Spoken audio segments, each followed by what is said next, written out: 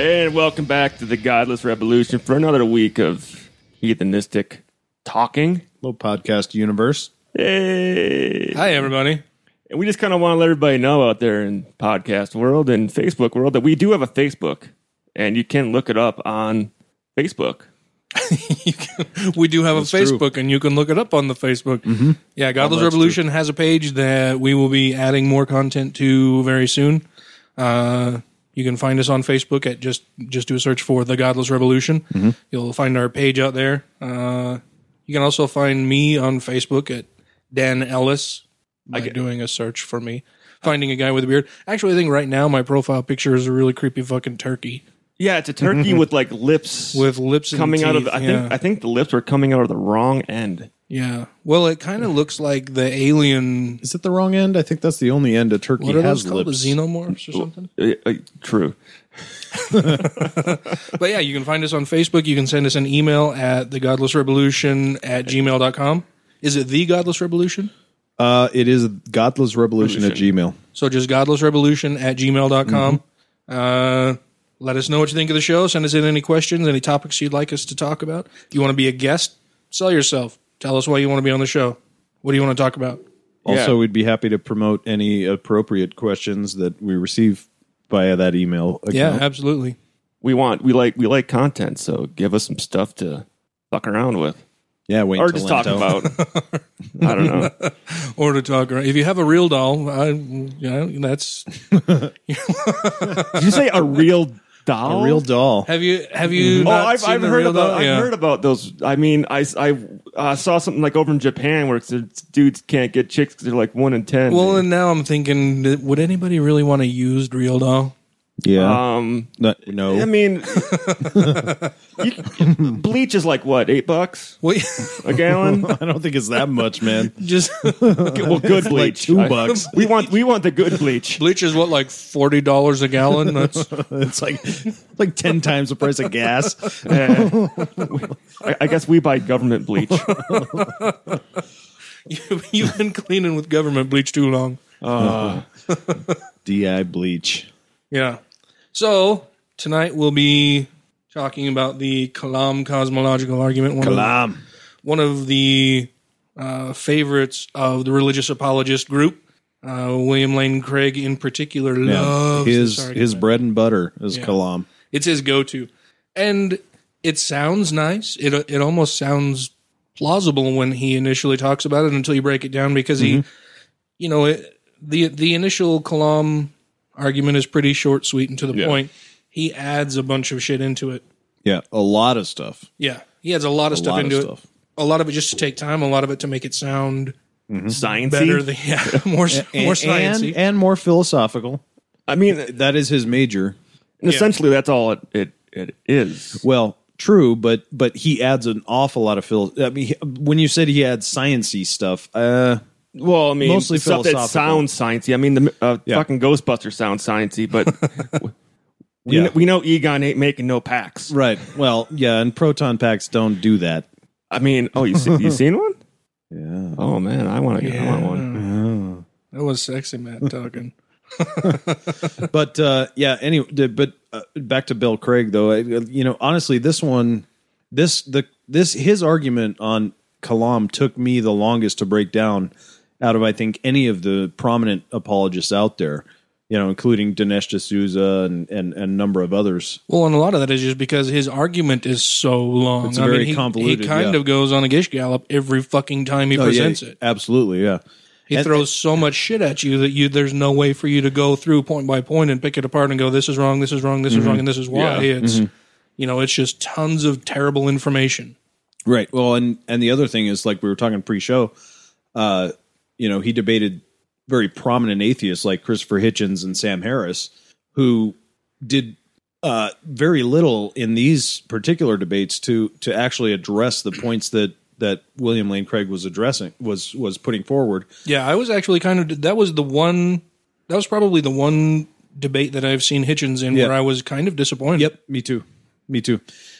He still made great I wouldn't say counterpoints, but Hitchens still made great points, but there are the same ones he's done all the time. But he didn't address anything that William Lane Craig was saying. And it was almost like he was unprepared for the debate. Like he just went it was a little odd. Cocksure and knew that he was going to win and it would be a slam dunk. And, I didn't have anything prepared or didn't know what Craig's argument would be. I haven't seen this particular debate, but I wonder if it was just going, well, I know what William Lane Craig's going to say, and he's going to try to fill up my time with trying to answer his stuff. Instead, I want to get my shit out. So fuck him. I'm going to say whatever I want right now because I'm not even going to acknowledge that. It could be, but even when he was speaking, even when he was addressing Craig's points, a lot of the things he said just didn't quite hit the mark. Yeah, and he still went into the Mother Teresa stuff and all this other kind of which doesn't really pertain to William Lane Craig at all. Anyway, he was a Protestant, and it seemed like he was just trying to basic sort of. Yeah, it seemed like he was just trying to fill time because he wasn't very prepared or something. Right. And so if you want to hear a really the best rebuttal to William Lane Craig's Kalam argument, it's going to be here tonight. But then there's also Austin Dacey does a great job, and Shelley Kagan does a really great job. Neither of whom have I heard of before, so I'm going to be sure to check those out. Yeah, they're fantastic. You say Shelley Kagan? Shelley Kagan. I think I've heard that name sounds he's a familiar. Philosophy teacher at Yale. Okay. Mm-hmm. Yeah, so we don't have a whole lot of content out on the Godless Revolution page right now. Once Ryan and I are added on there as admins, we'll start posting more things up there. I'll start posting links to a lot of the things that we talk about. And the reason they're not is because I started the page and I'm a total idiot. That's the only reason. You're not a total idiot. You're just not on the Facebook like me, the Facebook addict. Okay. Well, and all the more reason to have you added. Yeah. Well, shall we? Yeah.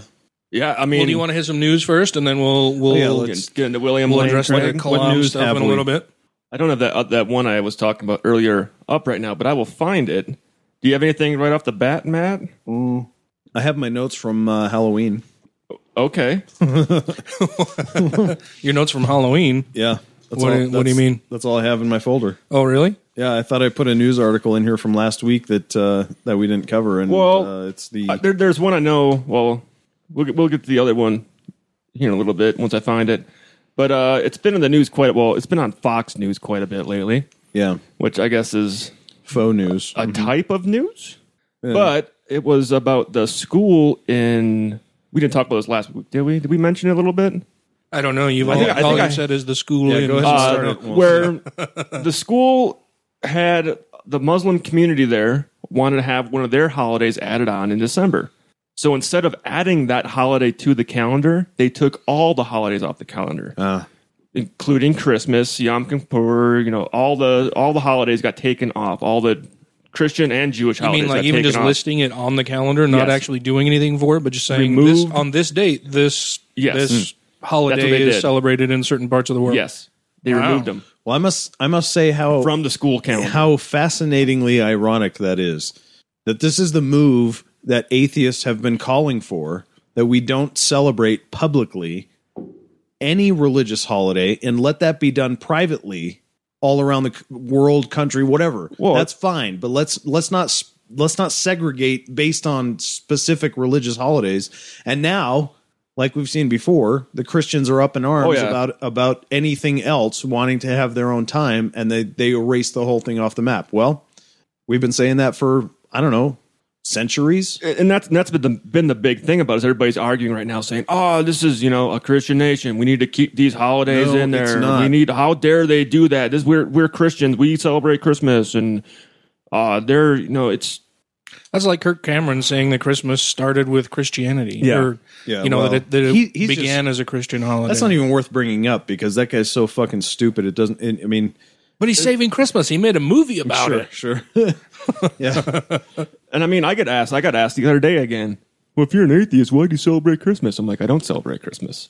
I celebrate the winter holidays with my family because you know what? Honestly, the only time I've been around to celebrate the holiday that happens to take place when you celebrate Christmas, I've only celebrated like 3 times in the past 10 years because I don't celebrate it unless I'm around family. It's about family to me, not about... Mm-hmm. And P.S., what makes this a Christian nation? They say it is. Yeah, they That's say it is, but what makes it? I mean, it's not the founding fathers. We've discussed that before. Yeah. And if you want to Well, they try to say that the founding fathers are what made it a Christian nation, but that's bullshit. Yeah, but it's well documented that that's not the case. Like me, for instance, my family first came over. The earliest roots that I have in this country is 1617. Yeah, and I'm not a Christian. Yeah. Does that make me not an American? I don't know. My family's like 3 years before the Mayflower. Yeah. Right. I mean, so what do you? I mean, unless you're a Native American, you have no reason to talk to me at all about that. About being a citizen. Yeah. And if you are, I have no argument. If you are a Native American, I guess my big thing too is I'm not Hispanic or Mexican, but I will still celebrate Cinco de Mayo by drinking some Mexican Patrick beer. Duffy is not Hispanic. No, but I will still. I'll bet you celebrate the fuck out of St. Patrick's Day. Fuck yeah, shit, dude! A Cinco de Mayo too, man. That's a great holiday. I mean, any holiday where you can get. I mean, that's what Christmas is. It's a holiday where you get drunk, isn't it? It's a holiday here in America because we've chosen to make it a holiday just so that we can drink tequila and beer and get shit faced. But I mean, it's not really celebrated that much in Mexico. No. Well, sure, but either is St. Patrick's Day celebrated the same way there than we do here. It's not in Ireland, no. Like you every day is St. Patrick's Day in Ireland. I can't remember what it was about St. Patrick's Day. Like you do know what this holiday is about, and we really don't like it. Well, the same with Valentine's. We should do a podcast on that. Oh yeah, absolutely. We will as it comes up. I mean, you know what's great about Valentine's Day is that it's one of the few holidays that started out as a purely religious holiday that basically has absolutely no connection to religion anymore whatsoever, other than that sometimes people call it Saint Valentine's Day. Yeah, so unlike Christmas. Yeah. Yeah. Yeah, no connection to its roots whatsoever. Yeah, so that's been going on there at that school, and I mean, I've been seeing a lot of people talking. It's the big news on Fox because it's getting towards the beginning of the war on Christmas. It has started. Oh God! So you guys heard that the Catholic Church is using the religious freedom argument to not even have to go to court, right? I did hear that. Did you see that article? That's fucking crazy. Yeah. So in Mother Jones on the 17th, they published an article. Says when Emily Herx first took time off work for in vitro fertilization treatment, her boss offered what sounded like words of support. Quote, "You're in my prayers." End quote. Soon those words took on a more sinister meaning.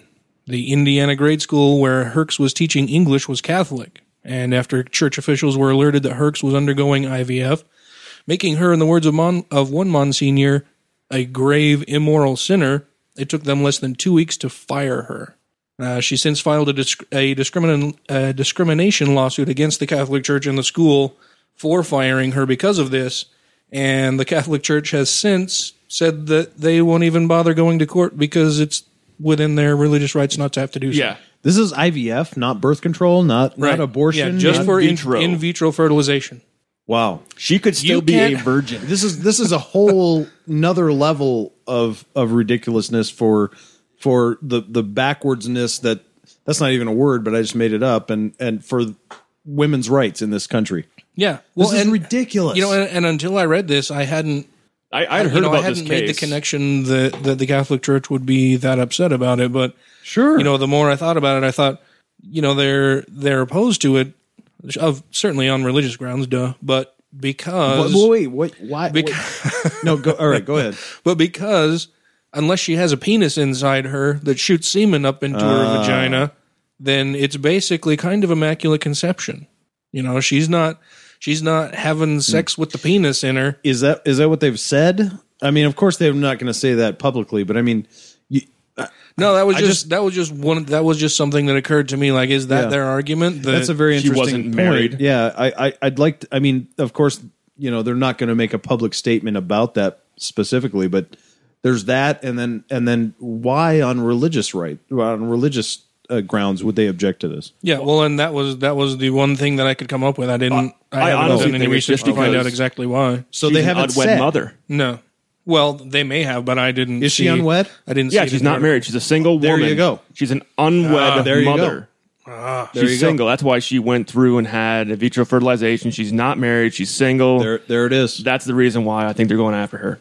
I remember when this story broke about almost over a year ago. I remember reading. I'm like, she wants to have a kid. Yeah. She's not sleeping around with a bunch of men. That wasn't an accident. This was a Even if she planned was. child. But apparently, their sex outside of marriage in their school is wrong. Is she good at her job? Well, I hope so. I would imagine so. They didn't fire her for any. I mean, No. they didn't fire her for performance. Sure. Well, then that to me seems like discriminative for sure. Yeah. And the United States legal system should look at that and say, "Yep, we can't do anything based on religious reasons." So, if it wasn't a performance-based release, then fuck you. Yeah, so the article continues to say that Herx filed a discrimination lawsuit in 2012. In response, St. Vincent de Paul School and the Fort Wayne South Bend Diocese, her former employers, countered with an argument used by a growing number of religious groups to justify firings related to IVF treatment or pregnancies outside of marriage. So yeah, that must be it. Yeah. And that's right outside of Notre Dame too. Yeah, I mean, and that's yeah, well, and their argument is basically that freedom of religion gives them the right to hire or fire whomever they choose. But in this case, the diocese took one big step further, and it is arguing that its religious liberty rights protect the school from even having to go to court at all. Which is bullshit. Yeah, basically, they've given themselves a blank check to say we can do whatever the fuck we want. Yep. We don't have to go to court for anything that we do that may fall outside of any legal precedent that has been set, because we have this one legal precedent to point to and say, no, we're just practicing our religious freedom. yeah. Well, And it's basically saying we don't have to follow any laws. Yeah. We're exempt from any law you put forth unless it's a biblical law. We're religious. We don't have to follow your laws. Yeah. We follow God's law. are any of them going to show up for courts where they're being prosecuted for raping our kids every week? Everybody, every week. Well, Figure it out. well, I mean, the Catholic Church has shuffled bishops and cardinals and priests all around who either participated in or knew about and hid the offenders, Yeah, I so mean- that they can't face prosecution. Look.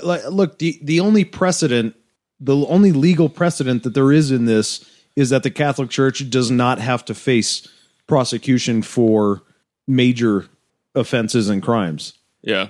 That's what they're banking on. Look, we want to fire a teacher for getting in vitro fertilization outside of marriage. Right.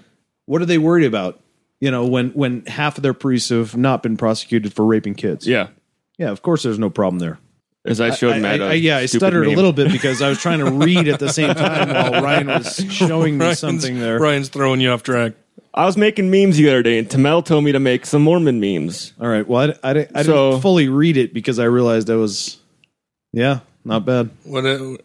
So it's a picture of Joseph Smith with a crowd of people. There's a light shining down on Joseph Smith, and the people are cowering, and it says, Joseph Smith, breaking up families since 1830. Then there was the first one I showed Matt, which might be a little more. I declined to read because I was in the middle of. Oh, that says wrapping your daughter's. Yes, it does. I spelled it wrong. There's no spell check on there. Yeah, Mormons wrapping your daughters. Well, yeah. not it meant to say rapping raping. like safe sex. Yeah, Not that kind of I can. rapping, Wait, I'll have to go back and tell. But yeah, fuck you. Autocorrect. He's a good rapist, yo. You get the point. We should make a meme that says ludicrousing your daughters. That's ludicrous. So yeah, the Catholic Church is basically just saying, "Fuck it, we can do what we want." Yep. Well, that's what they've Screw always you, done. I do what I want. That's what they've always done. Fucked.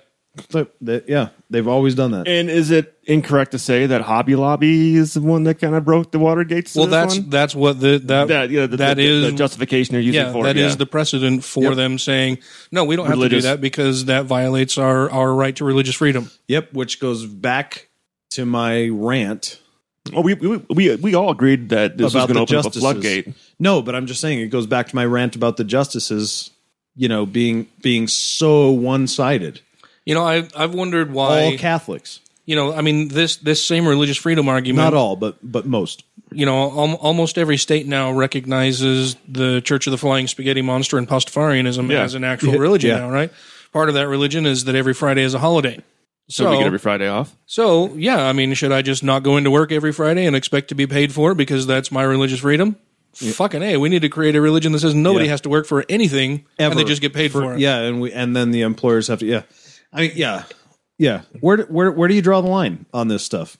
Yeah, and with it's fucking ridiculous. I might have said it before, but as far as church goes, why do they celebrate it on Sunday? Why do they go to church on the first day of the week? It depends on which religion you're talking about. Jews don't celebrate it on Sunday. No, neither do Seventh-day Adventists. Yeah, I know because it's Sunday's the first day. Yeah, Saturday's the seventh day. Right. So if God rested, he rested on a fucking Saturday, not a Sunday. Yeah. Yeah. Well, I don't know why God needs. Well, maybe to rest we just anyway. switched the calendar around. Maybe Monday was originally the first day.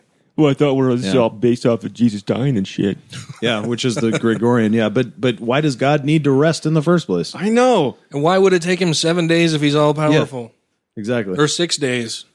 Or 5 days, or more than a fucking blink of an eye. And they say the Big Bang is fucking stupid. I know.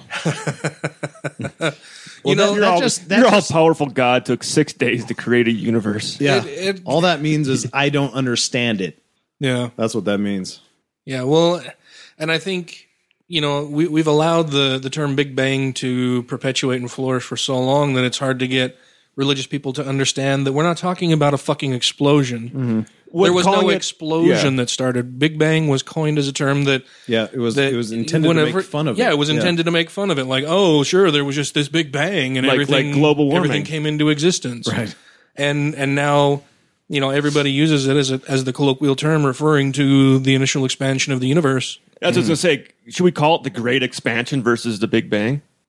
I don't know what the preferred scientific name is, actually. I don't mind Big Bang.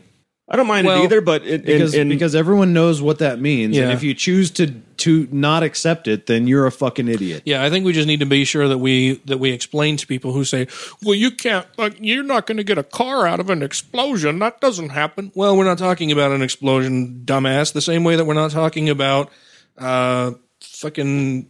Never mind. I lost my train of thought. Wow. But it's a theory. When we say theory, we're not referring to we're not referring to the layman's term of a theory. Yeah. We're talking about the scientific usage of the word theory.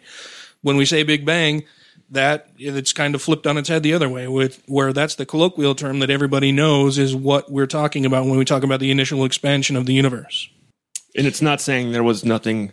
Something came from nothing is not what people say either. Right. Yeah.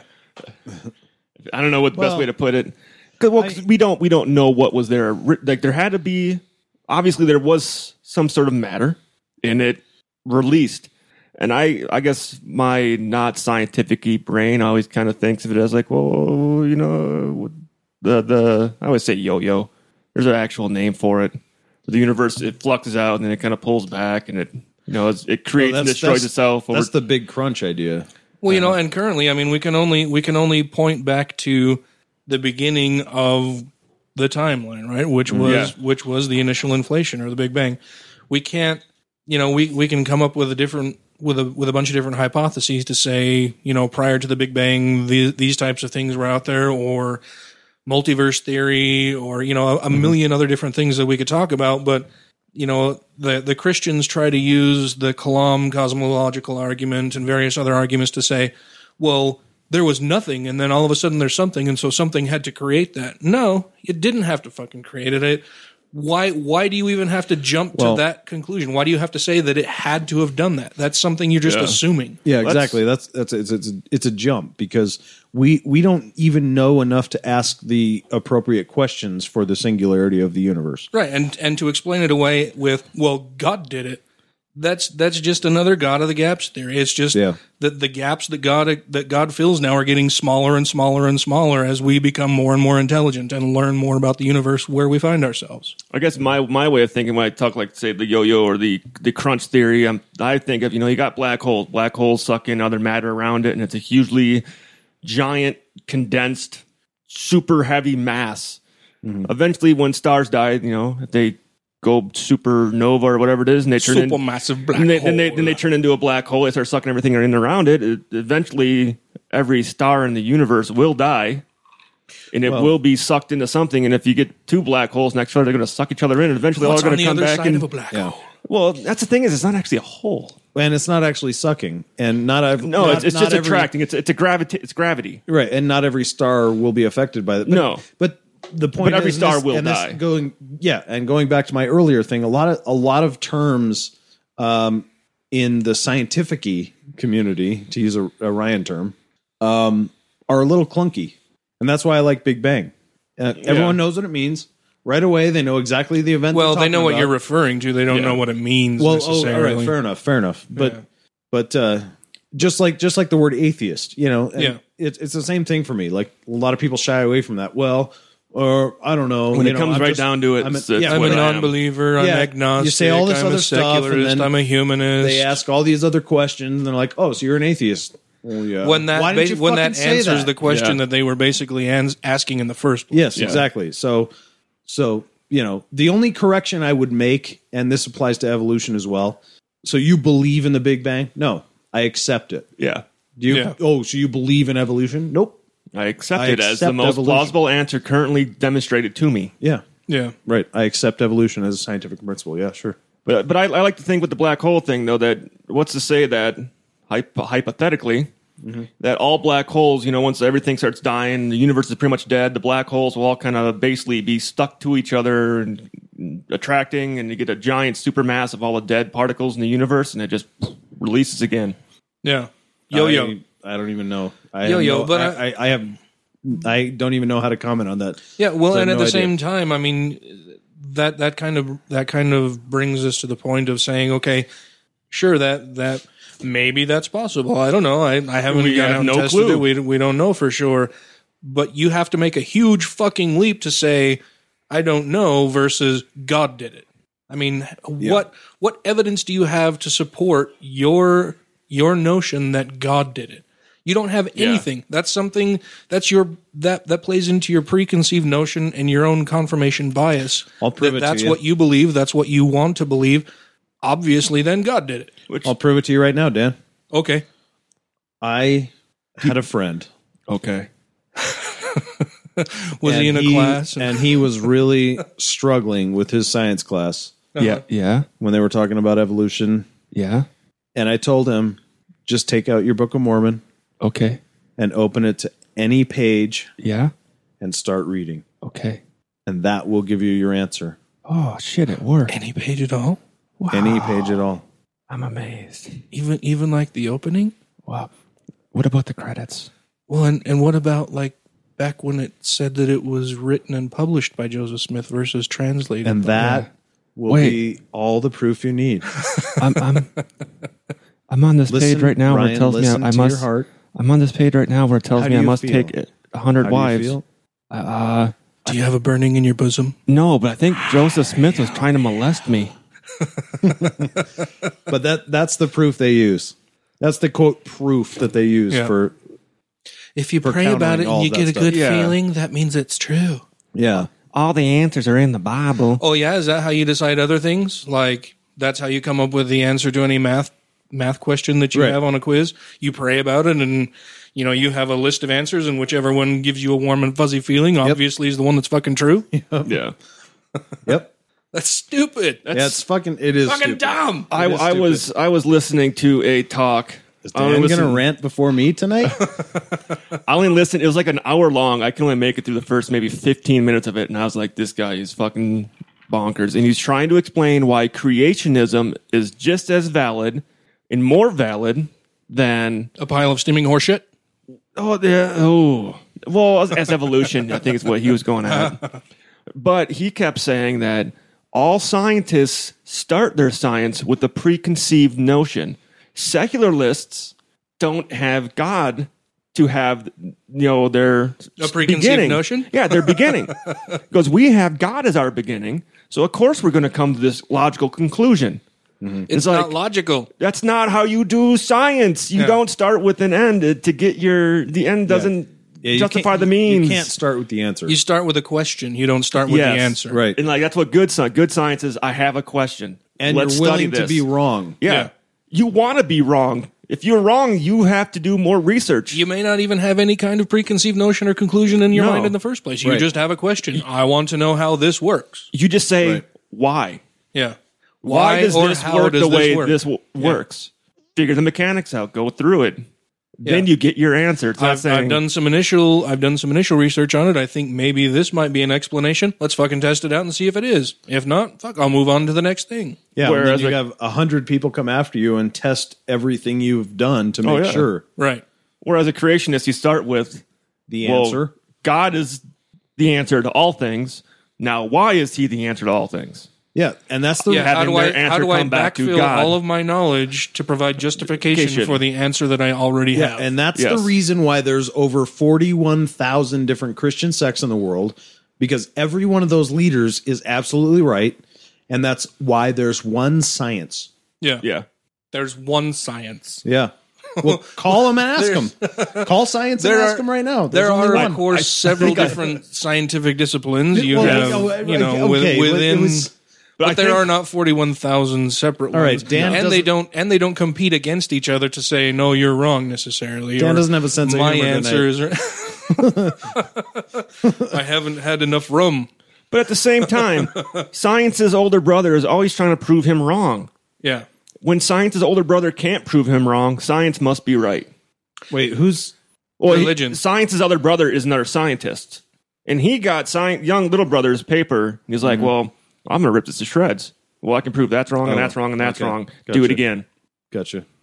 As in peer-reviewed. Yeah. Okay. All right. you know, That's what I wanted to Christianity. clarify. Yeah. Christianity has had more than 2,000 years to provide proof of its claims. Yes. Yeah. They have failed on every fucking count consistently.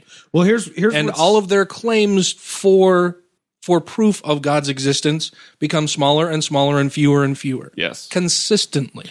Well, let's reduce this exponentially. Let's go from year 0 of the Gregorian, right?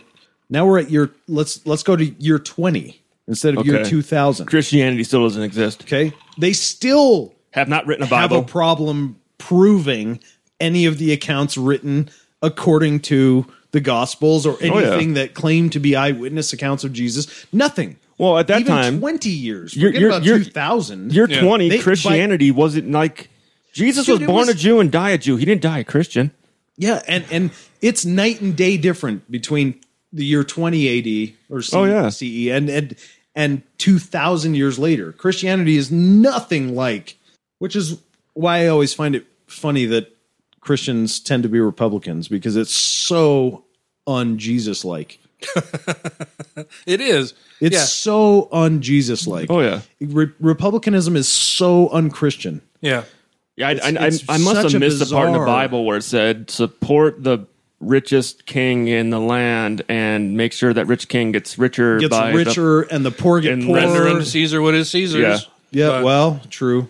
Well, I mean, I think that was about law, though, wasn't it? Yeah. But it wasn't render unto Caesar what is Caesar's and fuck everybody else. No.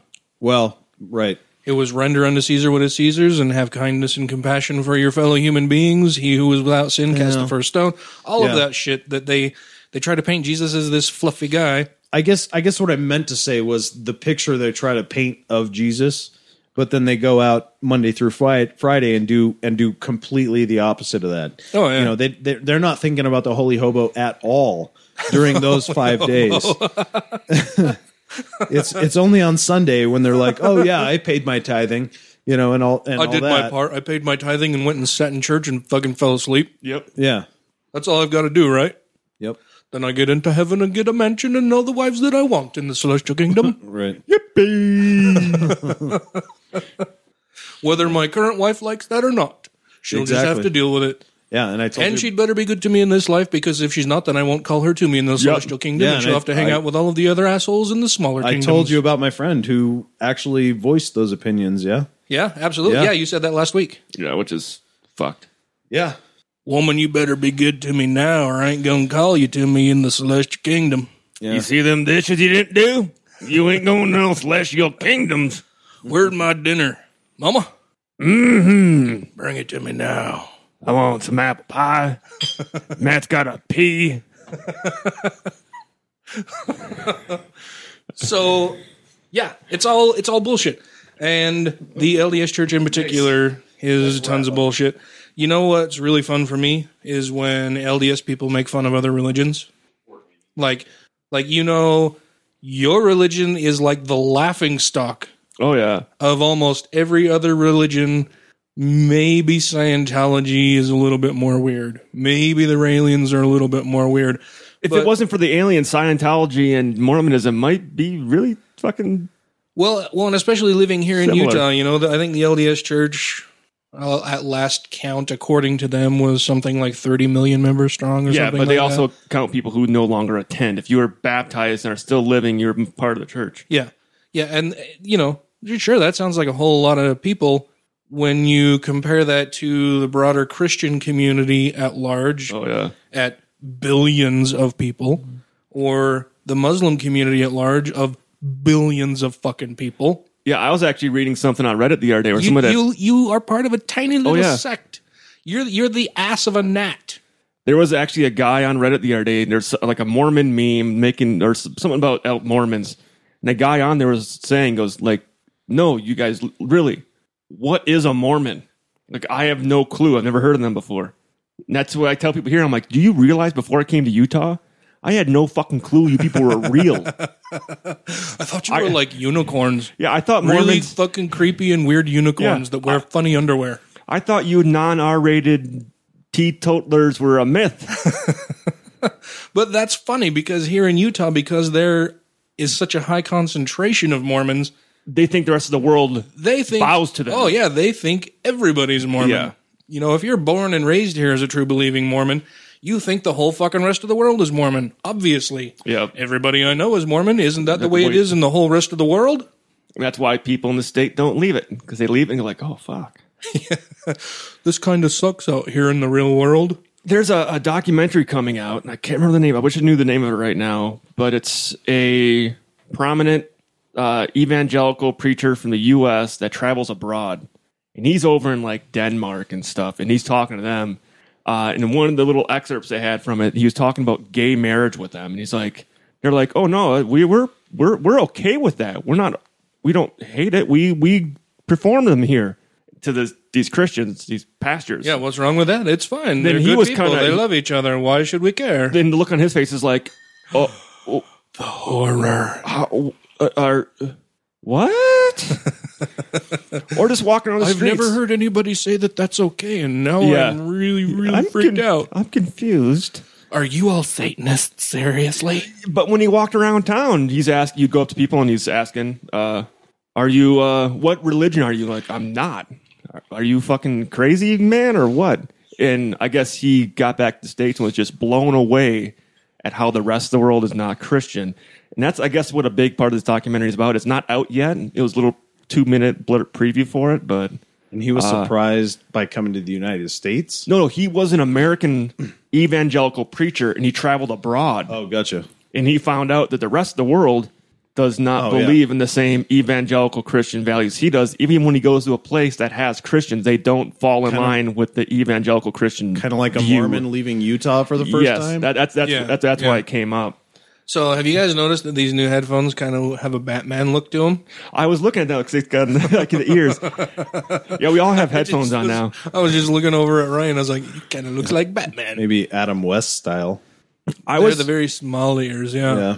I had the, not that any of you fit this image really besides the headphones. Boy, what's coming? But when you see like the old 80s movies and you got that chick like jogging down the street and she's got her headphones on, they have the radio built into them. Yeah. Oh, yeah. With the little... With I the remember antenna. those things that had the antenna sticking out. Now I kind Those of were wish I did badass. fit that description.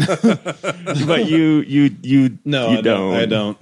Yeah, those were badass. I remember those things. Yeah. You remember the big old fucking Walkman tape cassette. I Yeah. remember having it on my hip and mowing lawns. So I couldn't. When I got a CD player Walkman to put on my hip, the lawnmower vibration made the thing skip. So I had to go back to my tape. I was going to say, you get the tape and then you think you're a total badass when you get the CD Walkman until you try to Until fucking you move try to- around yeah, with it it's at like, all. oh, And then Yeah, you I get the remember. ones that would read ahead.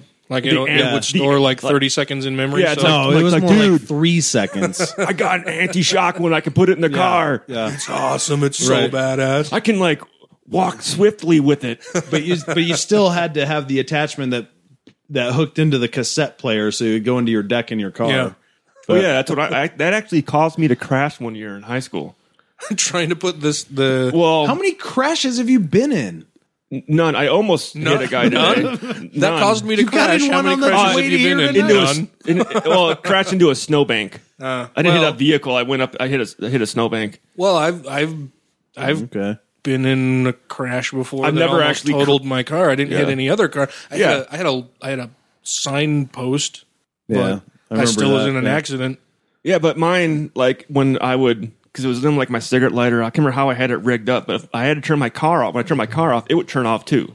So I was coming out of the driveway. It's fucking cold as hell, and I was already late for school. Sister jumped in the car, and I'm pulling my little '87 Nissan Sentra out of the driveway, and I'm trying to shift into first gear without letting the engine stall because it's so cold. Well, it stalled. When I went to go restart the car, I restarted it, and then I reached down to turn the CD player back on. I moved the steering wheel to the left. I just, like in neutral, drifted right into the snowbank. And then I was late for school because I had to dig myself out. But it was my neighbor's snowbank, so it was literally I had to walk into my parents' garage, grab some shovels, and shovel out the car. And Well, now you got the H3. No, you, oh yeah, you can just drive over that. I know. I got an Earth Destroyer now. I'm just gonna just Well, didn't you say that it gets the same gas mileage or better than your old car, though? It's I get about 17 miles to the gallon in it, but the thing with my old car, That's better than I get in my car. really, I get about 16 in my car. yeah, I get about 17 miles to the gallon. The thing with my other car was its towing capacity was 1,500 pounds. So when I would load that up with a bunch of gear and go up in the mountains, it was struggling. Like I'm in first and second gear, revving the shit out of that engine just to go up a hill. Yeah.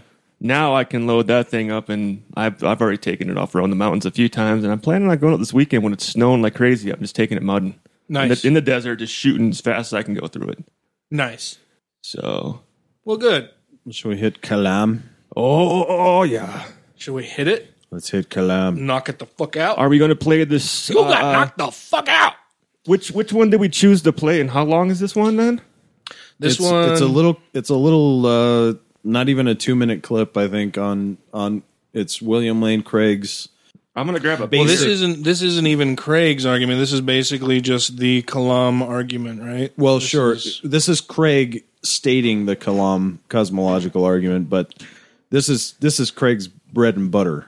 Yeah. He adds a lot to it, sure, but Yeah.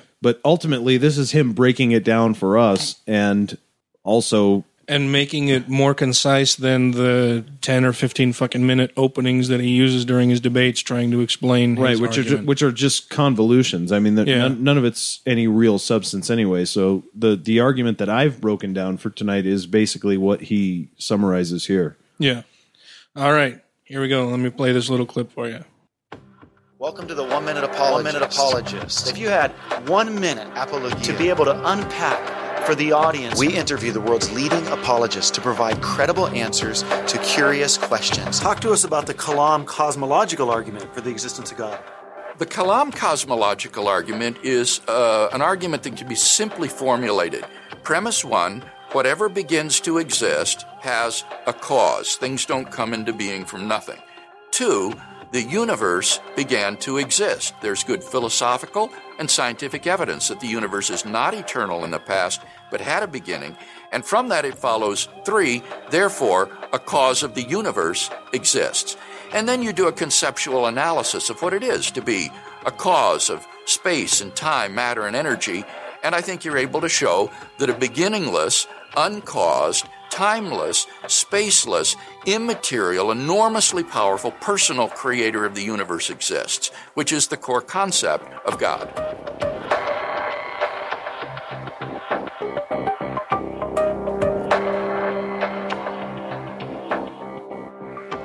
So that's the Kalam cosmological.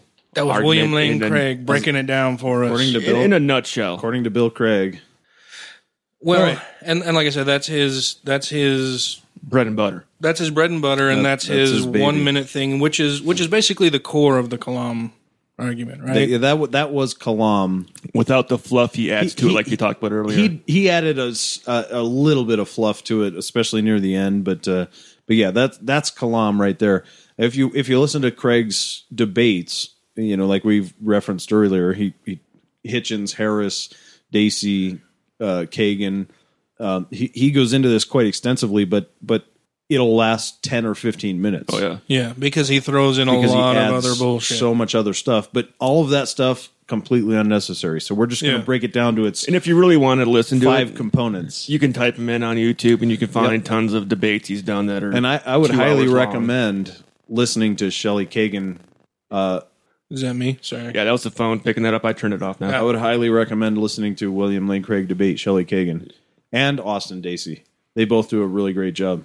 Shelley Kagan and Austin Dacey. Yep, All right. better I think than Hitchens and Harris do against Craig in on this particular. Yeah, I would guess that it was better than Hitchens. Like I said, that was the one where I was disappointed in Hitchens' performance. Was Yeah. it near the end of the Hitchens? Shelley Kagan and Austin Dacey. Dacey, Dacey. Yep, All right, I'll put up links to those. and Kagan, Kagan. Okay. All right, so let's start at the first point. So he basically mentioned 3 different points. You said that there are 5 in the I got classical 5. Kalam argument. Yeah, I've got 5 here. So what are the 5 that you've got there? Well, let's start with. Do you want to go through all 5, or do you want to start with? Well, yeah, number let's 1? let's hit all 5, and then we can go back and talk about them All individually. right, so number one in Kalam is everything that begins to exist has a cause. Number 2, the universe has a beginning. Number 3, therefore the universe has a cause. Number 4, if the universe has a cause, then that cause is God. Number 5, therefore God exists.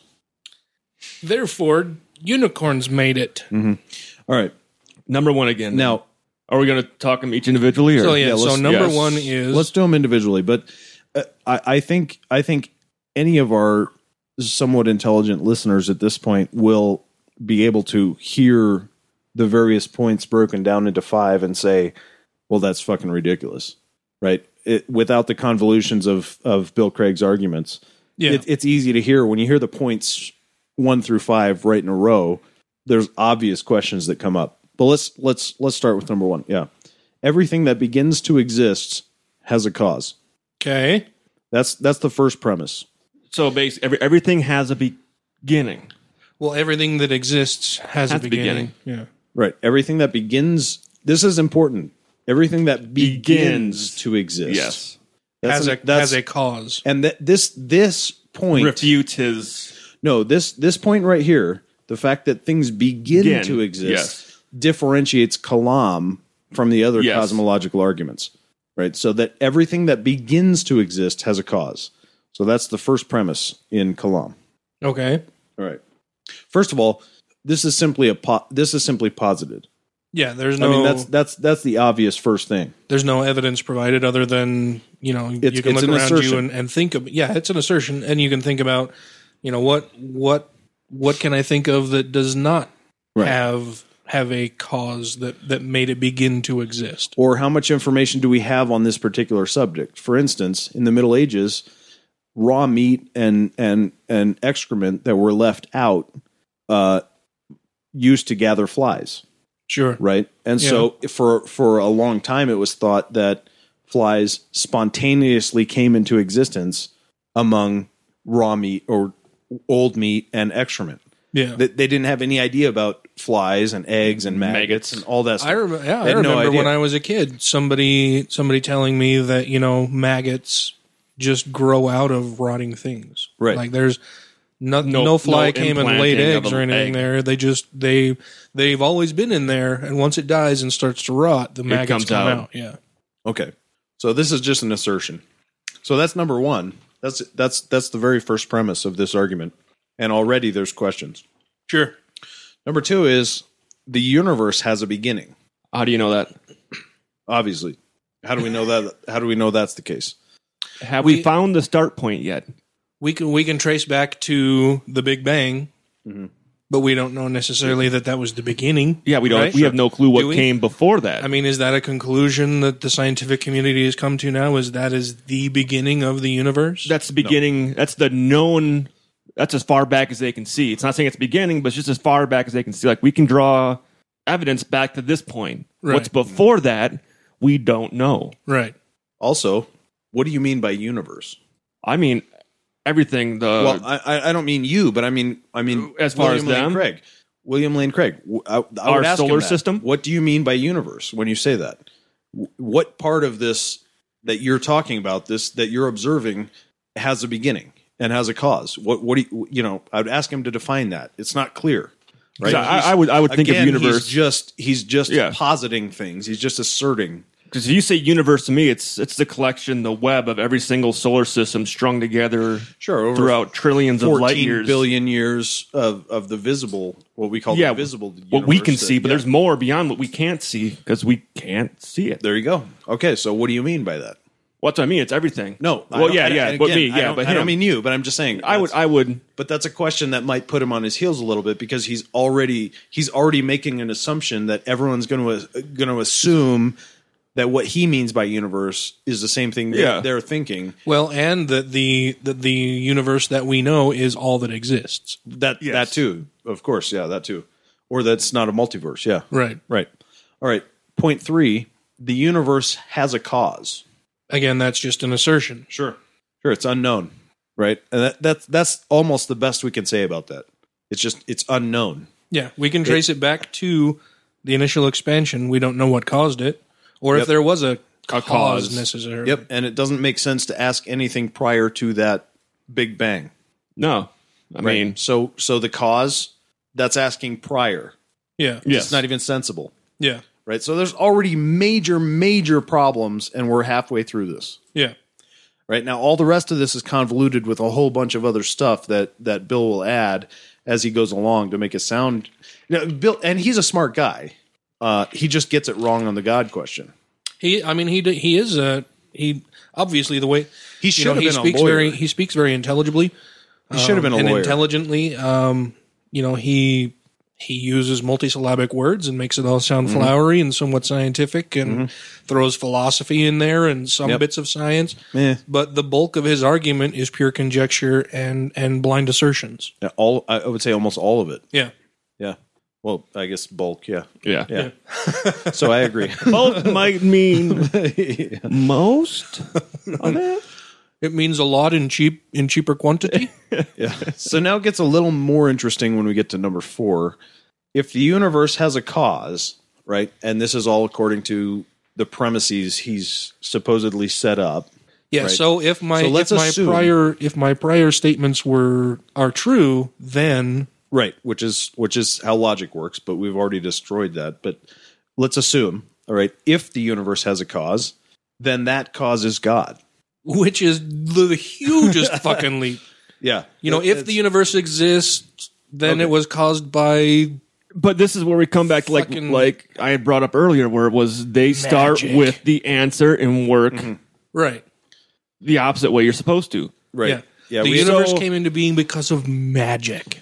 Yeah, we have a number of problems here. So this is A to C. Yeah. Right. With no B at all. Right. No B step whatsoever. Where does the God part come in to any of the premises leading up to this point? Right. There's no scientific basis whatsoever for a God. There's also no scientific basis, but he doesn't even pretend to try to prove it, to bring it in until this step. Yeah. Right. So now it's just a completely blind assertion. That's just the first problem with this step. These premises that I've laid out before mean that a donkey show made it. Right. So I've created a little flow chart here.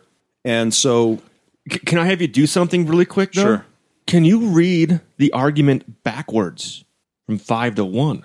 Well, we haven't gotten to 5. We know what 5 is. I mean, it's the most fucked up one of them all. All right. What's the point of, sure. Okay. Number 5, God exists. Number 4, if the universe has a cause, then that cause is God. Number 3, the universe has a cause. Number 2, the universe has a beginning. Number 1, everything that begins to exist has a cause. That's how he wrote it originally, right there. That's the right order that he wrote it in. That was his line of thinking, basically. Yeah, okay. That's the order he wrote it in. God exists. How do I work this back to show that God exists? That God exists. Gotcha. That's where I was going with it. All right. Unicorns made the universe. How do I work backward to say that unicorns made the universe? Yeah. Yeah, of course. But philosophically, though, because this is his angle, we'll just break this down partially. But so number 4, if the universe has a cause, then that cause is God, right? And we already talked about it being A to C. He's never mentioned God before. Also, I would ask, what caused God? Well, exactly, and his argument is that God is timeless and spaceless. Yeah, God All just right, has always existed. Let me put you guys through my little flow chart here for this, okay? God didn't begin to exist. God has always existed. Is his argument? All right. So if God didn't begin to exist, then so God is infinite? Yes. All right. According to him. If- in most Christianity. Okay. So if yes, then if things can be infinite and uncaused, why not call it the universe? And what's the point in number 1 in saying that the universe, that everything begins to exist has a cause?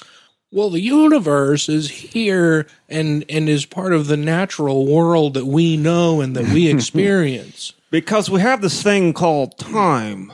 And time is a measurement which is not And time infinite. is totally irrelevant to the question of God. God Yeah, has agreed. always God has- existed. God exists in all time.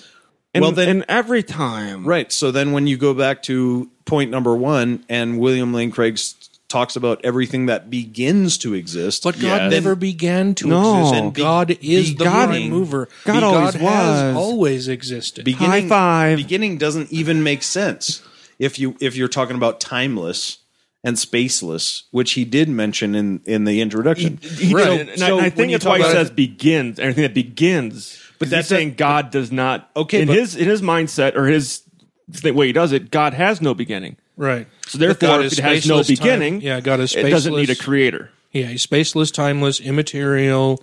Okay, well then if God doesn't need a cause, that's a special pleading fallacy. Yes, Absolutely. exactly.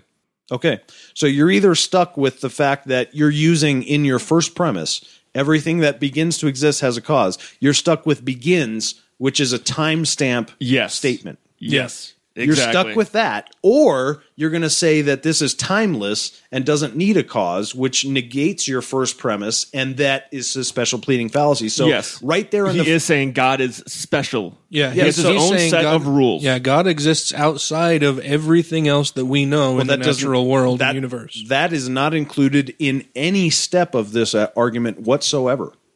Right, because it's special pleading. It's special And that's pleading, why and he it's- has to throw it into the third premise. and it's simply asserted. Right. Yeah, exactly. And that's so, why they describe God as something that is literally undefinable well, it is undefinable because it's undefinable. because it's not real. but the characteristics they give it as something that you Right. cannot scientifically have. It's that's why I said it's a no- special. It's no different pleading, than yeah. Sagan's invisible dragon Yes, in the garage. exactly. Exactly. Right. Or Russell's teapot. Right. Yep. All the same stuff. Yeah, it is absolutely special pleading because there's no evidence that would point to a God. I mean, that's Special that's the pleading at conclusion. best. That's the conclusion that he has, and he's justifying that conclusion. Well, his conclusion would be God exists, Yeah. which has problems in itself. Even if you accept 1 through 4, he still gets to number 5, which is God exists, and does not still get to the Protestant God that he believes in. Well, and especially when he says whatever Nothing exists. at all. If he says whatever exists, right? Whatever begins to exist has a cause, and then he says that God exists. Yes.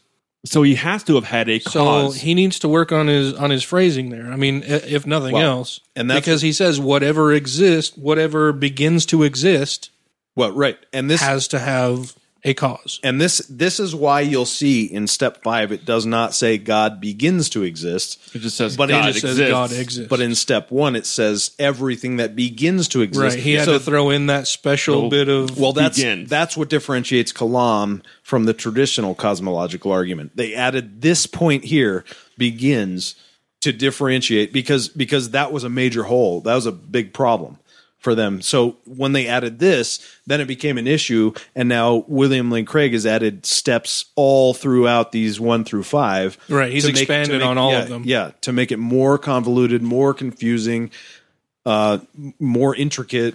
Yeah. but to make it it- sound and- more convincing while and he's it doing does, it. and I'll tell you what, it fucking works. Yeah, it because- absolutely does. When he's up there and he's talking about it, I'm like, this dude knows his shit. Yeah, he's really thought about this. This guy took me a long time, Yeah. more than any of the other apologists for sure, to figure out exactly what was going on. I just had a thought that passed through my head really quick about the whole timeless thing. I don't think it's timeless is impossible. Time is measured against something else, right? Something that has always existed, Ryan. Well, not that, but our time, a day on Mars, which is a measurement, is different than a day on Earth, which is another measurement because we revolve around the sun. Everything at a different pace. Right. So there is a time. Their time is something measured against something else. Like how many times does this happen? That's how you measure a time. And that's why the Earth can be 6,000 years old, because we don't know what God's time frame is. Well, but what if we've been? I've had that. What if we've been rotating for billions of years? Well, yeah, I'm saying these are the arguments that they throw out. Yeah. No, but I'm saying when you say God is timeless, I'm like nothing can be timeless. It's just what you measure it against. It's measured on a different scale. But there's still a time. Sure. Yeah. There has to be a scale to it. Even if there's only one planet, I mean, there's still... Well, yeah, it's just a different scale. Yeah. So like you said, a day on Earth is different than a day on Mars. It's different than a day on Jupiter, Pluto. So to say something Pluto's is timeless... not a planet anymore. So. To say something that's timeless is what Pluto I'd was say never is... a planet. But... love is timeless. They're trying to bring it back. And a diamond is forever. Every kiss begins with K. So what's interesting though is like talking about time is like if you were to go to Mercury, right? The revolution and rotation are the exact same, right? This time around, the revolution will not be televised. Exactly. So, well, that's some NWA or Public Enemy creeping into my head. Oh. And it's the same with the moon and the Earth, right? They're tidally locked. So yes. So Mercury, actually, that's not the case with Mercury. Sorry, I misspoke. But Mercury's year is actually slightly faster than its day. Yeah, think about it for a second. This you're talking about time. This will fuck you up if you because of the rotation of the planet. It rotates slower versus than it goes orbit it goes around the sun. Its orbit around the sun is faster than its actual rotation. So the same side of Mercury is always facing the sun, which is why you get like 987 degrees on the sun side and minus 300 on the shade side. It's kind of like I saw someone post today saying that, hey, so Pluto will have revolved around the sun exactly one time since we found it in the year 2135. Right. Which is funny when you see those man on the street interviews like Jimmy Kimmel does or any of the other comedians or talk show hosts when they go out and just ask people questions, like what denotes a year? What is a year? Mm-hmm. In relationship to the earth and the sun and everything, like what is a year? That's how long it takes the Earth to rotate around, or they don't understand. No, that's how long it takes for the Earth to orbit the sun. Yes, right. And that's why I said time is based off of something else. Like it's an observation. It's like, hey, between this object and this object, and it takes these many times to do that. Boom, that's or a what, year. Or what is a day? What is a day? That's how long it takes us to orbit the sun. No, that's a year. Yeah. You got those backward. Yeah, but these are the exact kind of questions that have the reason why time has given me such a fit for the last 15, 20 years. I've gone back and forth on, it's a total illusion, completely man-made. Well, it is perspective. It is man-made, but it is, and and then I've gone even for me to travel here. Yeah, time is a measurement. It takes me 50 minutes to get here. That's a measurement of distance and time, right? And it's also 30 miles. Which it is all man-made. Yes. It's just it's an arbitrary measurement, right? Not necessarily arbitrary. It's something that we're measuring. It's the way against. to calculate. It's a calculation. It's to say, but Einstein's calculations have proved that it's not purely perception. Yeah, well, and it's the same thing in my mind as imperial measurements versus metric system, right? It's a foot was the size of the king's foot or whatever versus But it's not quite that way. Like so, a photon that leaves the photosphere of the sun, right? I mean, not from the core because that could take over 1 million years, right? Because of the density. But one blasting off the surface, traveling at the speed of light. Once it leaves the surface, it takes 8 light minutes to reach Earth, right? Yes. But for that photon, it's instantaneous. There's no time difference. It's traveling at the speed of light. So there's no time. See, that's where it starts to tweak a little bit. Right? From the perspective of the photon leaving the surface of the sun to its impact with whatever object on the surface of the Earth, it takes, for humans, that's 8 light minutes. Yes. For that photon, nothing. No time at all. You know what? You know Not what I've always one thought. millisecond. Nothing. Yeah. Instant.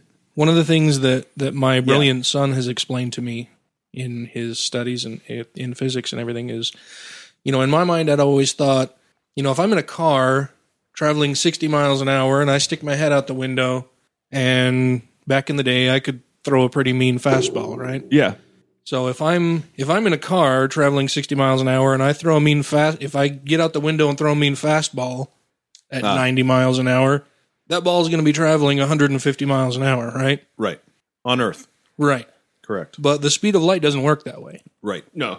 Like I had, prior to watching the latest Cosmos series with my son and having him explain this particular bit of the show to me, I'd always thought, okay, if we, as fast as we can go, if we start approaching the speed of light and then we shine a light out ahead of us, that light will, be almost doubled. It'll be, almost twice the speed of light. If we're traveling at near the speed of light, we shine a light, the particles of that light beam will be, two double the speed of light almost. No. And that's not how it works. No. It doesn't have to do with more of how you see it. No, the speed of light is basically like terminal velocity. So you'd say that would go into that. your flashlight would go into a black void. Yeah, like it would hit a wall and stop.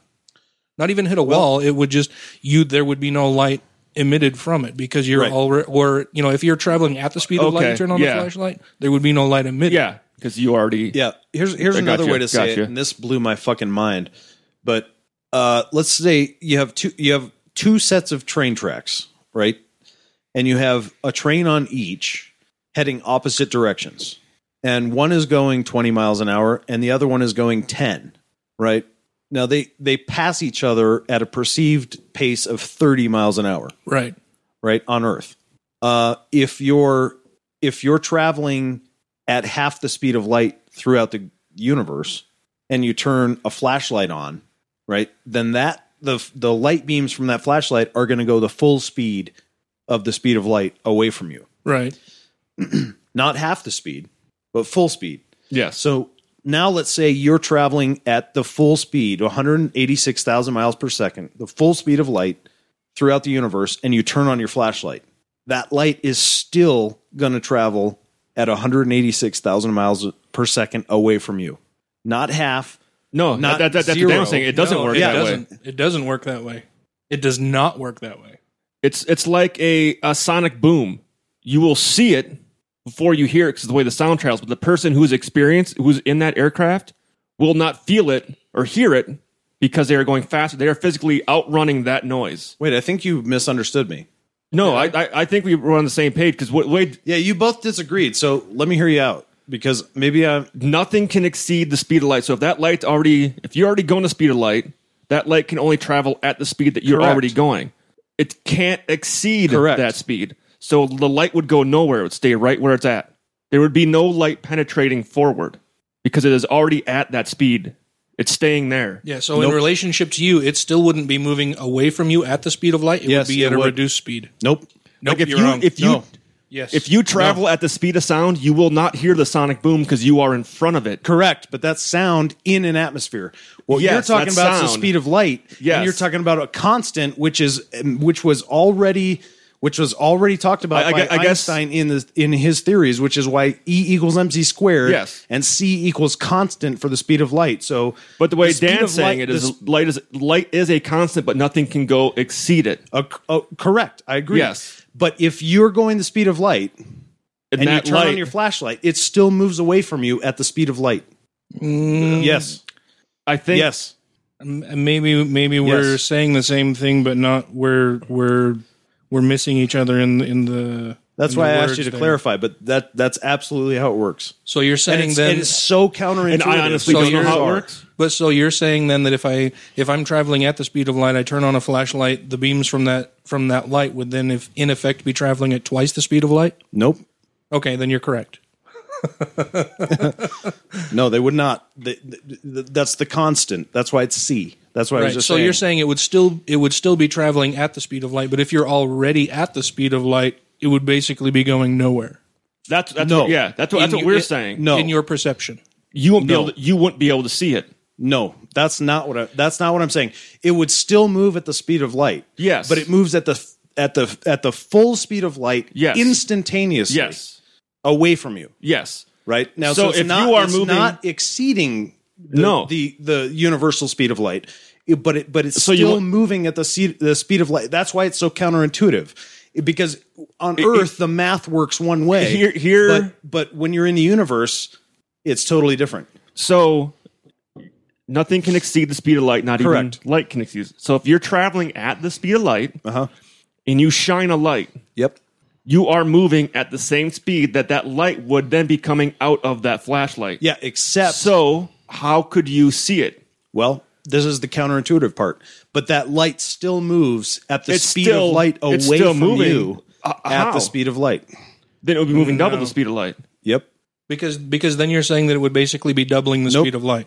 It's just like saying that the thing Because about it being wouldn't- on a it can't- train at the speed of light, you If can't. you're traveling at the speed of light and you shine something ahead of you Yeah, in the you're- direction yep. you're heading, and you shine a light, it cannot break the speed of light. So it will not travel Correct. away Right. from you at the speed of light. You're using Earth math. No, we're using No, the constant we're of saying you using- we're cannot. using the Nothing can constant exceed of the speed of light. Do you have it pulled up? Earth math would say trying you to- can go like Dan was saying with the baseball. Look up what if you turn your headlights on going the speed of light Okay. and see if it comes up. Okay, Google. What happens if I turn my headlights on while I'm traveling at the speed of light? And we're waiting to see what the Google says. And it just brings up a bunch of different texts and everything. If you are We'll have to- a physicist type dude and you like talking about the speed of light, send us an email on the thoughts on this. Yeah, I should get my son on the show. Yeah, because He's just fucking brilliant, man. He is. because none He of is. us are actual like Not at all. scientists. Not even a little bit, as you have already figured Yeah, out. so we could be completely wrong on this whole premise right now. Somebody is for sure. Of course, because we got two things going here, but I can see where Dan is going with it. Yep. But- so can I too. But like when you say it's not Earth, and I'm like, well, yeah, because if it were on Earth, it would be the baseball analogy, where if you're traveling at 50 miles an hour and you throw a baseball at 90 miles an hour, that baseball is now moving at 160 miles an hour, Yep. is exceeding your original speed. Yep. But if your original speed that you were at was a speed that is mathematically not allowed to be exceeded, that baseball would stay right there. You'd release it, you would throw forward, and it would stay in that one spot. It wouldn't go anywhere because it cannot exceed the speed you're already going at. Yep. That's where I'm saying. That's the intuitive answer. That's where I'm saying if you That's turn the that Earth answer, flashlight on, Doesn't work that it way. can't exceed that speed. Doesn't work that way. Well, Light doesn't work that way. but if it would be exceeding that speed, if you can physically, What do you see mean? it, Nope. You just keep saying nope. I But know. I know. if you but can You physically sound like see you it sound like a projecting, god botherer. Nope. I know. You're wrong. I know. Nope. if you can physically see it being projected, it has to be going faster than the speed of light because you yourself are already at that speed. That's why I don't think you would be able to see it, but maybe people behind you could see a glow from it because they are behind that light. Where you've already reached the speed at which that light can the maximum speed that light can travel. You already exceeded it. You're already at that where that light source is at. So how can that light source penetrate past you if you already get the maximum speed that light can go at? Okay. I know that's why I think the people behind you could see a glow from that light. I'm really waiting for Dan here because that's the intuitive answer and from what I read about this we're gonna have to do some more reading because it's a brain because teaser. Light's We're fucked talking up, about man. it and people listen to this and now they feel like these guys don't know shit. No, we don't, man. I don't know fucking shit. Yeah, I'm a firefighter. Yeah, all of these are very long. I can't find something that is short All and right. to the point. Ask Siri, can you see a let's- visible light shine forward while traveling at the speed of light? Let's I'm gonna look this up. I'm gonna go next back week. to that. I'm gonna look this up for next week. All right. I look forward to you Let me coming write in it and down. saying you guys were absolutely correct. I know, because I'd be happy to do that. in my honest, the way my brain's trying to think of it is that honestly, if you could see the light, that light would have to be traveling faster than the speed of light. That's what I say about intuity, man. So this seems to be a fairly shorter one here. So this is on IO9, and it says one of the more popular questions from our Ask a Physicist feature was, what happens if you're driving at the speed of light and you turn on your headlights? The simple answer, you can't, so quit trying. Sure. At least 10 of you asked some variant of this question, but Terrail asked it first and arguably most succinctly. So Terrail, feel free to email me so we can send you a free copy of blah, blah, blah, blah. Sadly, physics teaches that we are forever confined to sublight speeds. There were several comments in response to the original call for questions that took umbrage at this certainty on the part of physicists. Are we just being closed-minded? There are always people who are skeptical of equations regardless of other evidence. For example, long after the advent of nuclear weapons and power have vindicated Einstein, I still get detailed manuscripts from people every few weeks claiming that E equals mc squared is wrong. So, no lengthy derivations, but I will give you a few observations, and hopefully that will be enough. Special relativity predicts that if you take a massive particle and keep applying forces to it, it goes faster and faster, slowly approaching the speed of light, but never quite reaching it. Right now, for example, the Large Hadron Collider has protons flying around at a whopping 3.5 TeV. This means that the protons are traveling 99.999994% the speed of light, and when the LHC gets up to full power at about twice the energy, the protons will go even faster, but even then, less than the speed of light. At these speeds, the difference between at and a tiny bit below the speed of light may seem academic, but it makes a world of difference. We always need to accept the possibility that we could be wrong, but in this case, there's just so much evidence that we are right. If the particle colliders would actually work... the particle colliders wouldn't actually work if relativity were wrong. For that matter, neither would GPS devices. Michelson Morley found in 1887 that light travels at the same speed to all moving observers, a result that doesn't make sense unless special relativity is correct. All of the modern physics and technology is built on an edifice of special relativity, and so far it's proven ridiculously accurate. In other words, you've got a very big barrier to overcome if you want to prove Einstein wrong. Let me read through here real quick. Oh, yeah, here we go. All right. So, if I'm in a boxcar moving 60 miles per hour and throw a 90 mile per hour fastball, someone standing by the side of the tracks will see the ball moving at 150 miles per hour. It seems like the same logic would work with light, except that it doesn't. Mm-hmm. Strange things happen when you get close to the speed of light, and they become stranger still when you realize that your high school physics teacher perhaps inadvertently lied to you. Lots of you are sci-fi nerds, so I'm guessing that at least once in your lives you learn Newton's force equation, force equals mass times something. Yeah. F equals ma. F equals ma. Yeah. Deciphering the symbols, it means that if you apply a constant force to a particle, it should experience a Mass constant times acceleration. Yeah, there we go. Yeah. Taken to its natural extremes, if I apply a force for long enough and the particle keeps accelerating, eventually it should exceed the speed of light. Voila! Newton's force equation, at least in the form it's normally written, is wrong. But then what happens when you get close to the speed of light and turn on your headlights? From your perspective, nothing. Or at least nothing special. If you held a mirror in front of you, you'd look exactly as you always have. In fact, one of the surprising things about special relativity is that if you were looking at all the scenery passing you, you couldn't tell that you were moving at all. But from the perspective of people standing on the sidelines, things look really cool. Stationary observers would notice that your entire ship, or race car, or whatever you're driving at 99% the speed of light, is compressed along your direction of motion. If you're standing the right way, it'll look like you've lost weight and that your body has been flattened under a giant stone. Yeah. They'd also see your clocks, and your heartbeat, your speech, your computer cycles running slow. That is true, but completely unobservable in everyday life. Typically on Earth, it's an effect of about 1 part in a quadrillion, but at 99% the speed of light, you'll appear to be running at only 1/7 the speed. The length contraction and time dilation conspire, out of mathematical necessity, to make your high beams move at the speed of light to somebody watching you from the side. But just as a baseball gets a boost of energy when you throw it on a train, which you shouldn't do incidentally, the light gets a boost of energy as well. The difference is that it doesn't go faster. It just looks bluer. In this case, your headlights would be boosted into the ultraviolet. Stranger still is the case of two spaceships traveling toward one another, each at 99% the speed of light. Common sense would dictate that the captain of each ship would see the other hurtling toward him at faster than light. Not so. One of the results of the constant speed of light is that all relative speeds are going to be less than you think. In this case, for example, each captain would see the other coming at him at only 99.995% the speed of light. Back to the original question, which incidentally is so startlingly good that it's one that it's one of the ones that Einstein himself asked as a young man. What would happen if you could get up to the speed of light?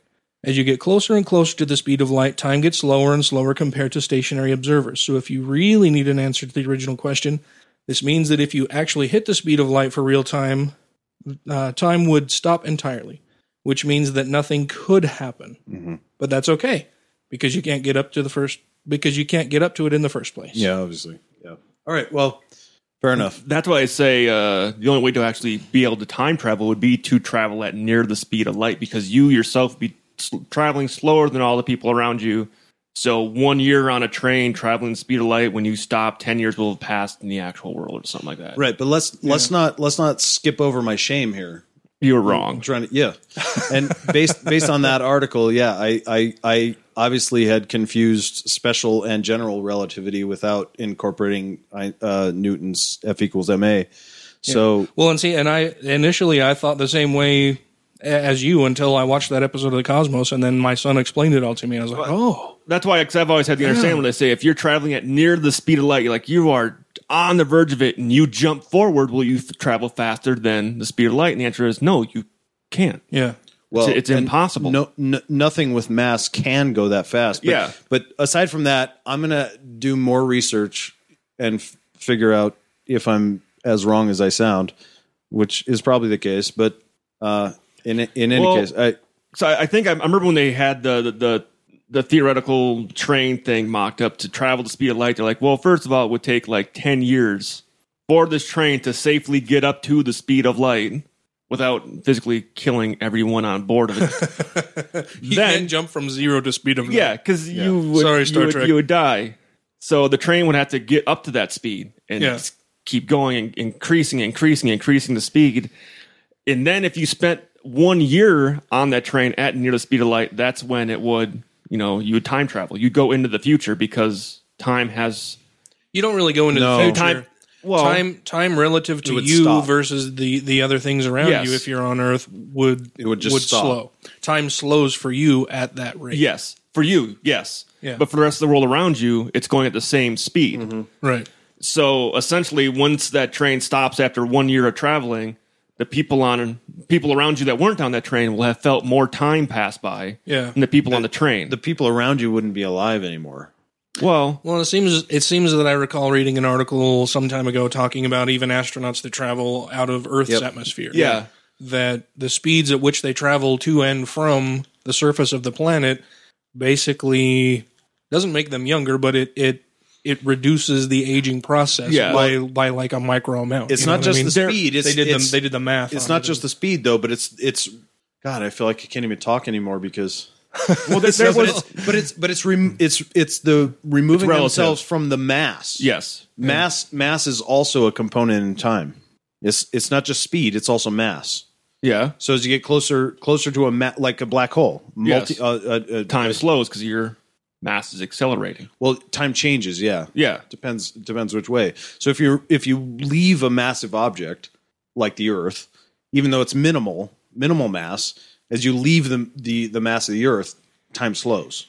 Yes. So it's not necessarily speed because we're not getting anywhere near approaching the speed of light to affect time, but it's removing yourself from the mass. But I think that guy you're talking about too. I know Dan's already skeptical just because I was wrong. Oh no, I'm not skeptical. I'm thinking I really need to get my son on the show because there was a let's do it. There's a Russian cosmonaut that had the record amount of time spent in space, which was 6-7 months or whatever he's out there for. Yeah, and he lost a few. They've sent clocks milliseconds off of time from everyone else on Earth from the time he spent up there. This is what blew my mind. They've sent clocks, and the clocks actually physically. I mean, it's not just it may be a minute physically amount. Change. Yeah. They physically tick at different times based on their proximity to massive objects. And it may be a minute amount, but it is still an amount that proves that the speed is basically negligible because we can't approach anything close to the speed of light to make it anything measurable, per se. But moving away from massive objects, we can do that. And that has made some physical measurable differences, which blew my fucking mind. Which is why I thought there's also something else That's crazy. they also say about black holes, saying that you'll never actually hit a black, like you never actually enter it. No, yeah, you that you wouldn't be able to get over the event horizon. Yeah, because the time you'd get to that spot and time would just stop because no light, nothing escapes it. But you would. Well, it's all very strange. I know. Yeah. What are we even talking about? Why? My son's Why are we like talking totally about into this? all of that kind of stuff. Because it's It'd be awesome interesting. to get. No, I know, but man. like none of us have any authority. No, here. yeah. No, we got no authority all. on it. But this is what people that go, well, we know God isn't real, but this shit is fucking cool and 'cause it actually exists. Why? How? He's awesome at explaining things. I mean, he's a great teacher, tutor. He's fucking brilliant kid. Yeah, he'd get him on the show. He is a brilliant kid. Does your son still live around here? Oh yeah, No, yeah. Okay, I don't know. I he's never met him. Like I know. 5 minutes from here. I know he takes letters off walls and rearranges them, but The Wrath of a Family. yeah, definitely. Let's have young Ellis on the show sometime. Mark Casey, actually, but yeah. Oh, never mind. Yeah. I'm sorry. Yeah, his last name is Mark. You can call him Marchese. Okay. What's his first name? Gray. Oh, perfect. I'll call him that. Yeah. Great cheesy. Gray, Mr. McCheese. All right. Well, I've got a bunch of notes. I'm going to study up. Yeah. I mean, Yeah. it's definitely an interesting. I mean, it would be cool if we can get like a few. Like, we should get more scientists on here to talk. Because Yeah, we've had one. when we had Josh on here. The anthropologist. Anthropologist. I mean, that was I thought I learned stuff from that, and Oh, yeah, I I'm did hoping too. some of our listeners actually learned stuff from that. And I was like, wow, I'm feeling enlightened after having listened Yeah. to what he said. I like learning stuff, I know. which is weird to me that a lot of religious people seem to not like to learn things because it contradicts what they want to believe. They Yes. shut down and don't want to learn Dogma. these things that are so fucking cool, so much cooler than any god or any promises of any afterlife could ever give you. The facts of the universe that you're in are so Yeah. fucking amazing. All right, I'm going to go back. It's maturity. Are you willing to accept the fact that all this shit's cool, but you're going to fucking die and you don't have a sky daddy to pet your head when you're feeling sad? Or I are you think they going to just think it's you're the going to devil's live work. forever? Look, So the way it was that's what it explained to is. me that I accepted was by a sociologist who said that, you know, maturity is a social construct, right? That's the way Maturity I look is at a it. social construct. Oh, that's a even when, fucking easy way out. No, man. but it is. I mean, even when you refer to maturity, you're referring to it in comparison to your social construct and your view of All right. what makes somebody mature, right? So if society at large views religious belief and somebody who holds a religious belief as mature, that's not saying that they're necessarily immature. It's kind of a relativity thing, right? So we can say, yeah, I don't think they're necessarily mature, but society at large would say that they are because it's accepted. Does that make sense? I don't give a shit. Maturity is relative to your society. I don't give one shit about that. I give Well, no right, shits but about that. I'm saying it's relative and it's a societal definition. It's not. There's no hard and fast No. rules to No. it. There is no black and white. All right, fair enough. There's no black and white. But if you want to call yourself a grown-up adult human being that takes care of other people, but you want to still pretend that there's a sky daddy petting your head when you're sick and all that shit, you're not fucking grown up and you're not mature. Well, and then you could look at it as, okay, well, what if they're ignorant of those facts? What if they have no idea of that? Oh, Right? come on, Would you man. still call them immature? Yep. Why? Like before you were ever an atheist, before you had any idea that there was even a concept of not believing in God and being okay, would you say that you were immature? In that sense, yes. Because there was an unknown thing, like it was completely out of your realm of knowledge.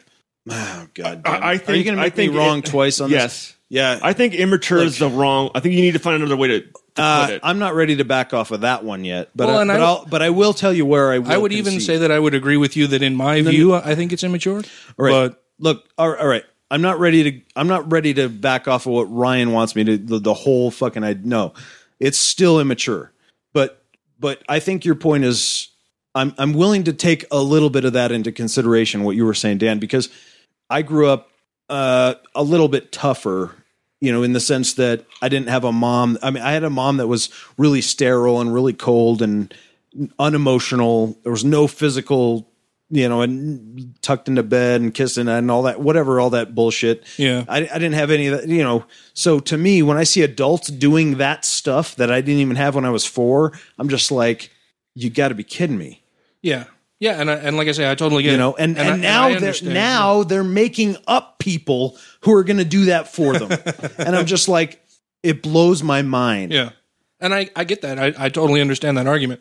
And I'm just saying that, but that's from our perspective, and that's our social relativism. Fair enough. All right. There's an They element. could say the same thing about us on their side of the fence. How so? I don't think they could say the same thing about us so? necessarily. I'm not wanna hear saying this- that. I wanna hear this you one. are very immature for not believing in the scripture. How dare you not do? I don't know. I don't buy I don't know I that they buy could that say. one. I don't know that they could say we were 'cause- immature because they wouldn't be able to say that we don't know something that they know. I mean, we know their religion probably better than most of them do, right? So they wouldn't be able to say that you don't know, so you're immature, you haven't learned these things, you haven't experienced it, whatever. We've rejected it as being bullshit. So they wouldn't necessarily be able to say that we're immature. I mean, it's a different thing. It's relative. Yeah, because when I hear maturity, I think of saying, well, if you have a 2-year-old child crying in the aisle of a store because he couldn't, because his parents wouldn't buy him what he wanted, that child's maturity level, that's how he's going to react. Yeah, but he's 2. Yes, if you have a 30-year-old man doing the same thing in an aisle crying because his girlfriend or wife won't buy him what he wants, Yeah. that is immature. That's what they do. But that's They go to church and cry in the aisle because daddy won't give me what I want. That's exactly what they do. But I'm saying that But that's still relative, right? it's relative to our social construct. Oh, thank you for We would- proving my point. But I don't think it. I think we all agree on every point. We're wording The it differently definition of maturity. Yeah, and I mean, and those are still societal constructs. I mean, we would expect that a 2-year-old would act that way. That's accepted. It's the social norm. When a 30-year-old does it, we know that is unacceptable behavior for a 30-year-old person. Yeah, but If I think of an evangelical because Christian, I think of them acceptably. But we as, think that way because that 30-year-old person has been taught things or should have been taught things that would lead them to not act that way. yes. Okay, fair enough. All right, fair enough. However, we live in a world that's not sparsely populated. Correct? Okay, so. Well, are you talking land mass? Oh, Jesus Christ. Yeah, Look, because Land mass, Earth surface? Are we including the oceans? Look, there's a shit ton of people, Yeah. and a very large percentage of those people Live in highly populated areas. behave within certain parameters Yes. that are socially acceptable. yes, Yes. according Okay? to a religion. Which no, no. But the social parameters, according to what you're saying, I think, Dan, right, based on what we've decided are social parameters, right? I think that's your point. Fair enough. I'll accept that. However, if there's a 30-year-old acting like that, whether like it's the 2-year-old in the store? whether it's in a Walmart or in the privacy of his own home or her home, and they're well aware of the social parameters, if they're not handicapped, I don't give a fuck what But the is it parameters not- are. You're a fucking baby. Grow up. But is it not also more socially acceptable in I society don't care. to erect I don't care. I know you don't care, but it's more socially acceptable in this society to erect a religious symbol than it would be to erect not a even non. necessarily that it's socially acceptable. It's a societal norm. Yes. Woman up and stop pretending. That's my point. Oh yeah, I agree. I don't like the way it is either. But that's the way our society fucking works. And that's what we're trying to change. That's what our our goal as an atheist movement is to kind of go, look what you're doing. This is fucking bullshit. Yeah. And my point is, all of these people who are writing laws for us right now, who go to church every Sunday, are acting just like that 2-year-old in the aisle of Walmart, except they understand enough of the social norms to do it in their own fucking bedrooms. But are we as atheists socially Grow up. accepted in society? Grow up. I know where you're going, Matt. I agree with you. We do agree with you, but it's there. the terminology of it. I'm not going anywhere. I'm there. But us as atheists, are we socially accepted in our society? Of course not. No. We are not the social norm as atheists, or people who proclaim, or people who are more vocal atheists. well. We are not the social norm. That's an interesting point. All right. Go ahead. I'm not saying that we're immature for not being socially normed. No, I get what you mean. But I'm saying you're if, saying if you're taking on a maturity level, we are the ones that are the abnormal ones. and I'm viewing They them are- from my perspective. Yes, and yeah. Yes. and say, yeah, well, Jesus when they Christ. are the How do- normal ones in the society, they're the ones that are accepted I as the understand. social norm. We So- are the ones accepted as the abnormal like I in said, society. it's all relative. It is, exactly. Fuck. If you go to Denmark, But So to how do I extend- have how do I to have extend sympathy Max, for how do I have sympathy for that?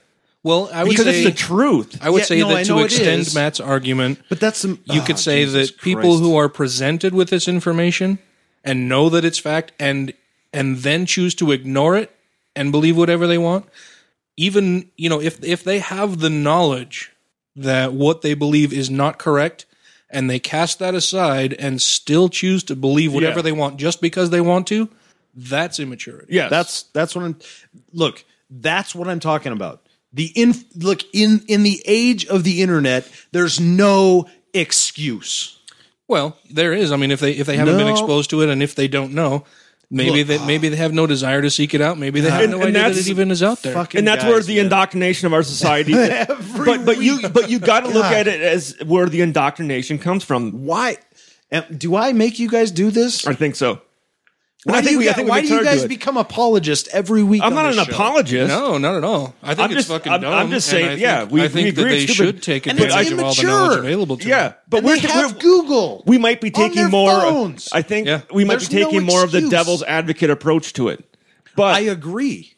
But when you look at society, when you look at kids that are being taught this from before they can even fucking speak a word, this is Like all me? they have. Yes, Like Dan, and it's not easy for people to break away from it. I Obviously, agree. because you look at the But numbers it's that do called- break away are so few. it's called being a fucking grown up. But the It is- encouraging thing is that those numbers continue to rise. They do year continue over to year. rise because people are researching more for themselves. People are looking more and kind of going, but it's Yeah. taking that step that And it was the ones who harder for don't- you two to take that step than it was for me because I basically grew up an atheist. Sure. But for people to take that step that are ingrained in that society, that have always had that as their backbone, it's a really fucking hard step to take. And you got to admit that for people to take that step, even Yeah, but even that's if part of being an internally, adult. even if internally they're fighting with it, but they know externally, like, I don't want these consequences, so I'm just going to live by the social norm. I don't want to be viewed this way. I don't want that. I don't want that. So I'm going to play the game. Would you say that is even possibly more mature? That, I mean, it's. I think it's sad that they have to live that way. Yeah. I mean, absolutely. more to, mature to to- have to live your life as your inauthentic Yeah, self. and I think it causes more problems more- when people are forced to live That's that way. more mature. Well, to realize that, I'm just saying that perhaps it could be viewed as, if you do have that knowledge and you want to not disrupt society, you want to Not have offend. No problem. I would agree with that in Saudi Arabia, Yeah, fuck yeah, definitely. but in Well, America, because in Saudi no. Arabia No. you get Yeah. beheaded. Well, and Here that's- you just lose your family. yeah, but again, that's still relative, right? It's relative to what they don't want to lose. All right. These people don't want to lose Which is- family, which their is- ties. They don't which want to is lose. Their, why I was willing to accept Yeah. parts of Dan's point about the social. they don't want to lose. still. They don't want to lose their society. Look, Yeah, I mean, I mean, it's sad. And I think that's honestly what leads to a lot of suicides. It leads to a lot of drug addiction. It leads to a lot of really bad things when people are trying to find a way out.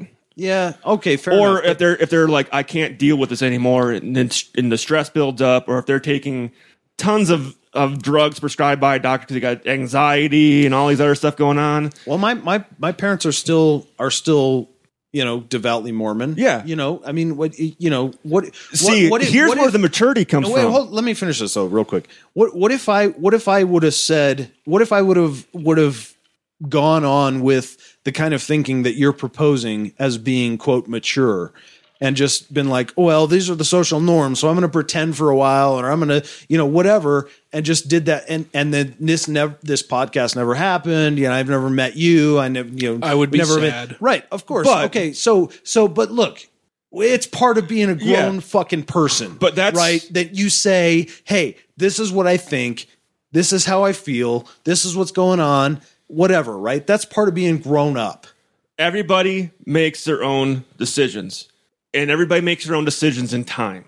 So you might have made a decision at an earlier time than someone else could have. Cop out, man. No, it's not a cop out. Yeah, it I mean, is. I don't think it is. I think Yeah, it is. I think it's the way that No. I This is so Well, weird. and some people have Every more to time- lose by coming Yes. out, right? Well, I mean, fair enough. All right. especially Fair. in this state where it's very much revolves around religion. Like in the Midwest, nobody gives a fuck if you're religious or not. It's kind of like, okay, you're not religious. Yeah. Cool.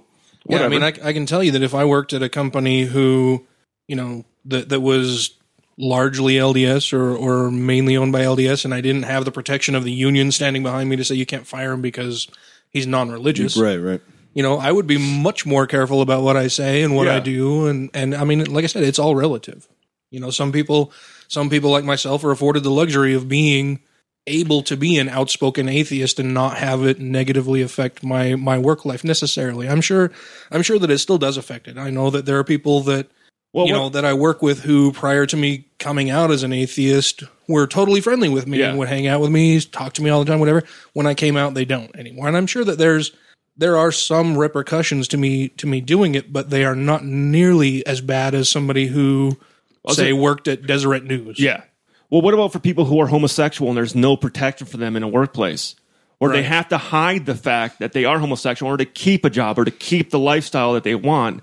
So it's something that they, even though... Or to try to get into housing. Yes. Or, so they have to hide it. They have to pretend they have to pretend they're someone they're not. Yeah, I can't speak to that, but I mean, that's why I think there are people who are playing religious, even though deep inside they don't believe in it, but they're just going along with the motions to please the people around them because they don't want to have to suffer the consequences if they don't. They don't want their please marriage the to people end. They around don't them. want to lose their children. that's certainly They a don't part of the wanna group. Yeah, of course. They don't want to be ostracized by their family. I'm talking more about like, preachers and priests and grown men and women and these kind of people that, who make their living teaching religion. Well, not necessarily, and if they come out as an atheist, then their entire life is livelihood gone? is gone. 'Cause there Wiped away. was- I their thought- social structure, their familial structure, their work. I mean, everything is gone.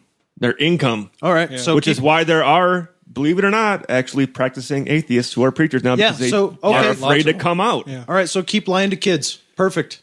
Yeah. Keep enabling the kids that rape our kids. The guys that rape our kids. Yeah. Fine. Perfect. That's why there needs to be a social change. No. Fuck. No. There needs to be a social change. And that's what we're What about hopefully Garrett? working toward. What about Garrett, who we had on last week? He stand to lose everything by coming out and did anyway. Yeah. He took that step. He's a hero.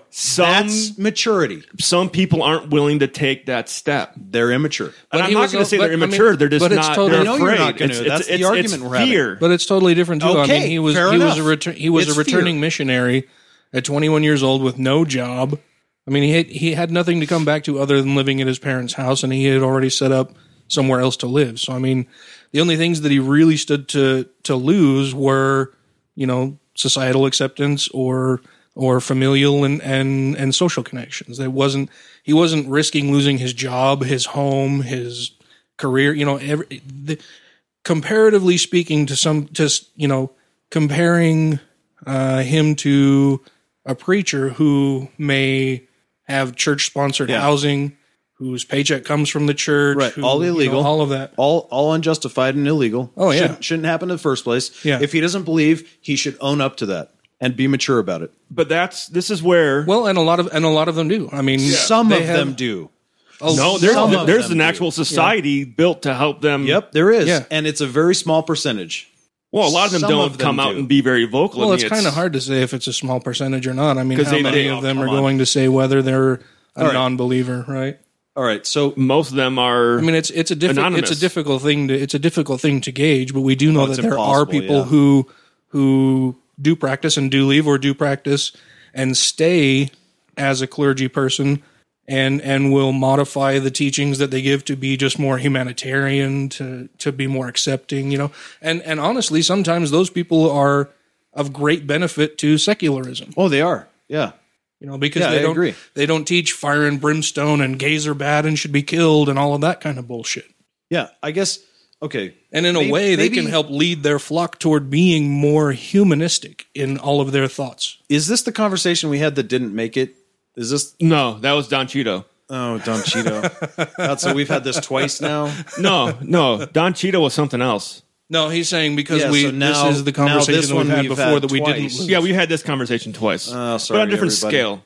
But with the way No, this, but I think it's good. I think we're Yeah. hashing out some differences. I think it's ultimately I think it's a semantic issue. It is. more It's- than anything because I think it's terminology.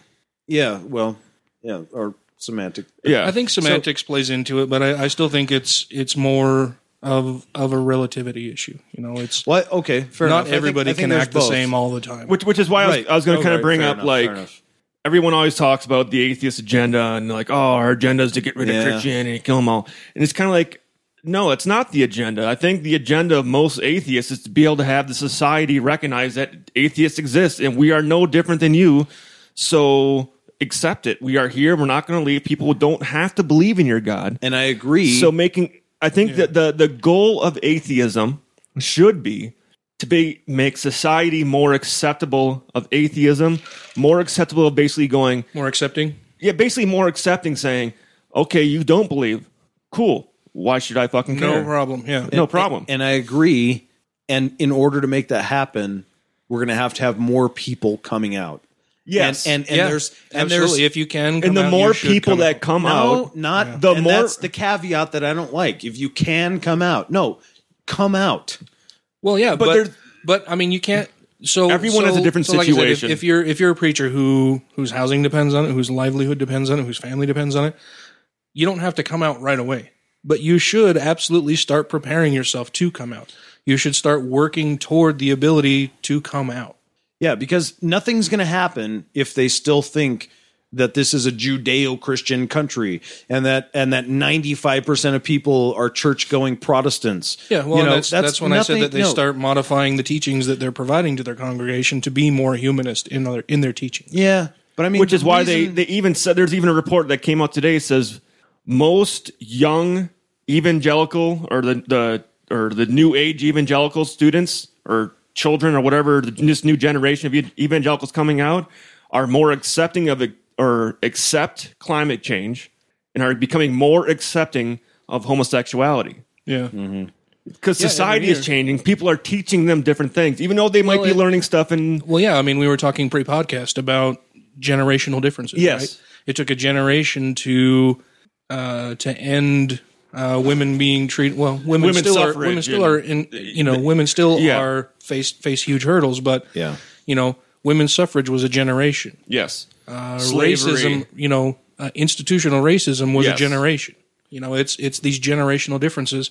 Krauss is saying that he hopes and thinks that perhaps within a generation we could move away from religion being the primary motivating factor behind all Yes. of these horrific things that are happening to humanity. Well, I'm gonna go look Take- up some things here. okay. I got a lot of crap to do. I'm gonna look up maturity, The the definition. the Oxford Dictionary definition or the Yeah. Yeah. Webster. Well, I don't care either Okay. one. I'm gonna look at that a little bit. I'm gonna see. Oh god, I got to look up social stuff, societal norms. But I want to see. Yeah, well, and back when we had this argument I think- before, I I know. posted that out to my Facebook, and it Yeah. was Yeah, but my buddy Roger, who's a sociologist, commented, and that swayed me the other way to say, and when we first had the conversation, I was totally in your camp, right, and saying, no, yeah, they're not mature, blah blah blah. I could see Ryan's point of view, but I think they're I not agreed more fully with mature. you. And now I think I understand and can see both points, but it's still relative within each viewpoint. As an atheist, I can look at somebody who believes in a magical sky daddy and think that's fucking stupid and you're immature. But if they don't have the knowledge, if they're not specifically, if they haven't obtained that knowledge to know that a lot of the beliefs that they hold are just fucking wrong, then how can I say that they're immature when they don't have that knowledge? and I don't think it depends on that.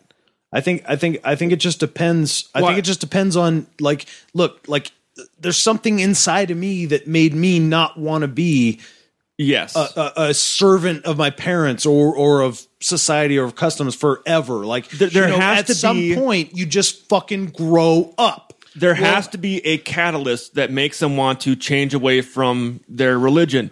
And I Well, know you you can- brought up the internet thing, but unless they have that catalyst that gives them that thought, like, I'm going to go research this more, even though the information is there, they're not going to go look at it because they're like, oh, that's all bullshit anyways. I'm like, why am I going to spend my time on that God's real? Why that guy's stupid? Yeah, well, no, I'm not saying stupid.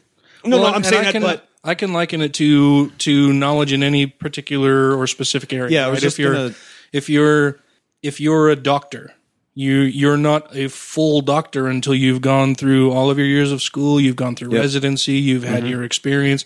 You're not a full doctor. You're not a mature doctor. You're not Right. fully mature in being a doctor of whatever practice you are going to be doing, right? Right. But you can't point to them and go, oh, you're bad and you're immature and you need to grow the fuck up.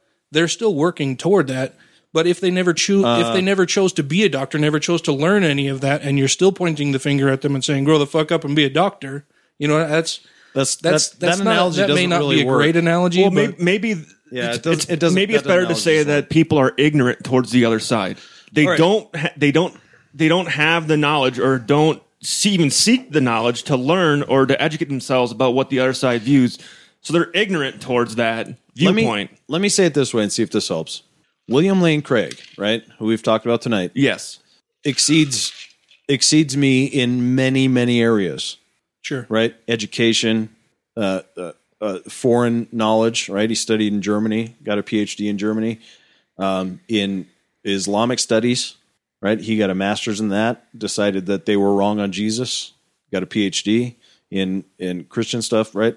He exceeds me and is more mature in all of those ways, in making money, in business, in public speaking, all of that stuff, in philosophy, all of those things. He's more mature than me.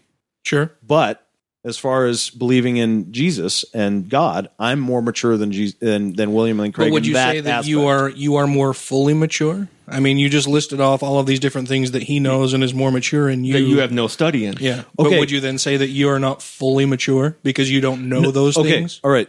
This goes back to my original point. A person cannot be fully mature if they believe in God. That's my point. I would disagree. I don't know how you can. Yeah. Well, I mean, you just highlighted it yourself. I mean, you said that they cannot be fully mature if they believe in God. And, Right. and then you pointed to all of these different things that William Lane Craig is much more mature than you because Right. he has these specific areas of expertise or knowledge. Yep. I'm not not claiming to be fully mature. So somebody who, well, sure, okay. I'm just saying a person can't. But then would you Then point who at is yourself fully mature? and call yourself a fucking baby? For what? That's what you're doing with religious people is you're pointing at them and saying they're not fully mature, they're fucking babies. But then you're saying area? that I don't know all of these different things. So okay, I guess if you want to say in that area, sure, but it's still relative. In terms of things that William Lane Craig studied in Germany and for his master, yeah, I'm a baby for sure. Yeah. But that's what I'm saying is it's Yeah, relative. all right. And This, you know what? This argument's stupid. It makes. I mean, Because if you base it on that, then who is mature? nobody. God damn it! I'm fucking wrong twice tonight. Jesus Christ! Now you know what? no, I totally get your argument. I do. I understand Nah. it, but it's still that's from my viewpoint. I mean, if I look at somebody who is religious, I can go, fuck, you know, you're still fucking immature. You don't even know all this different shit. And But there's always gonna be someone that knows more. yeah, I know. But I guess my point was just that you have grown adults hanging on to a sky parent for all their comfort and needs, and that's the thing that just Which is why I always went back to which this bothers me too. I think it's fucking ridiculous. social It's relativity. sad. I think that's what this whole thing has been about. It has, but I think that's why we go back to the social thing being socially relative. It's accepted in our society to be that way. Yeah, well, yeah, all right, I suppose, but It would not be accepted in our society to walk around wearing nothing but a little piece of wood covering your genitals. I understand. Oh, But I in think some- I might accept that. in some tribes, that's what deems you a warrior. That's what you deems can- you to be a higher Fine. stature is by having that genital wrap thing, whatever that fucking stick thing they use to put there. It's weird looking. A stick thing? Oh, you should see the way these tribe Not people. even a fig leaf? No, it looks weird. It basically makes it look like you got an erect penis all the time. And then, Oh, that's Papua New Guinea. is that New Guinea where they do that? Yeah, it it's looks banana weird. leaves, yeah. But I mean, in their society, you are socially a man. You are at the top of society when you get to wear that. Here in our society, you'd be looked at and be like, what the fuck are you doing? What are you doing? Why are you wearing that stick that makes it look like you have an erection? Please go away. But over there, those are the men that are the leaders. They're the top tier of the men in their society. They're the head honchos. So social relativity, Yeah. here, that would be something that'd be completely fucking weird. Oh, yeah. In their society, that man has power. Yeah. He's someone you look up to. He's revered. Yeah. And just as in moral relativism, I mean, we can look at those things and say that that's wrong or bad. The difference between, I think, maturity or societal maturity and relativism versus moral relativism is that you hear religious people all the time say, well, if you don't believe in a God, you have no ultimate authority, and so then everything can go. Everything happens. Everything is permissible. Kill, you can murder, you can do whatever rape. you want. Yeah. Which is wrong. I mean, It is wrong. You can look at, in fucking Saudi Arabia, it's, genital mutilation of females is accepted. It's the societal It's a social norm. Right. And that is morally acceptable to them. Here, because we think that, or my personal view is that morality is relative. It's not, morality is relative and is subjective. It's not objective. We don't have some ultimate source of morality. We decide what is best, and we decide, I can look at something and say that is harmful to someone else. Yes. And I object to that. They can look at it and say, no, it's not harmful to them. It protects them in whatever ways. Then we have to bring science into it and say, no, scientifically speaking, you're harming this person by, deadening their nerve endings. If you're practicing circumcision, you're removing the foreskin and, removing all of these nerve endings that make sex more pleasurable. And they can look at it and say, well, relatively speaking, according to my religious beliefs, this is something we should do. God commanded us to do this. This is what we're going to do. And it's bullshit, but I understand why they do it. I disagree with it, and I'll work against it and say that it's bad and harmful. But but I understand why they do it. It's a social norm. That's why it's. I understand why they do it, and will work to teach them why the reasons that they think it's good are bad. Yes. All right. Yeah. I'll stick to apologist arguments from now on. I break those down pretty good, but I think that's because I'm kind of a hardline guy. That's why I can break down those arguments. But I think I am too. As far as the social stuff, I don't have much tolerance. But I think that's where it gets tricky, because social things, I mean, it depends on where you're at. Yeah, that's so subjective. Even go with our society, you go back a few hundred years. What was socially accepted then is now not socially accepted now. Sure. Yeah. Society changes, it evolves, and we hope it evolves for the better. But if it goes at a bad pace, like it might be trying to go, if they try to fuck things up. That's the part that is strange to me too, is that, we can look back at things like fucking All in the Family. Yeah. We can look at Archie Bunker. Yeah. And I mean, the whole, one of the big points of that show was to point out how horribly fucking wrong and stupid Archie Bunker was for thinking and believing a lot of the things that he did, right? I mean, you had Rob Reiner in there as fucking Meathead. Yeah. Who would point out all of the horrible things that Archie Bunker believed and said and thought and did. Mm-hmm. And not just that they were bad, but why they were bad. And they were.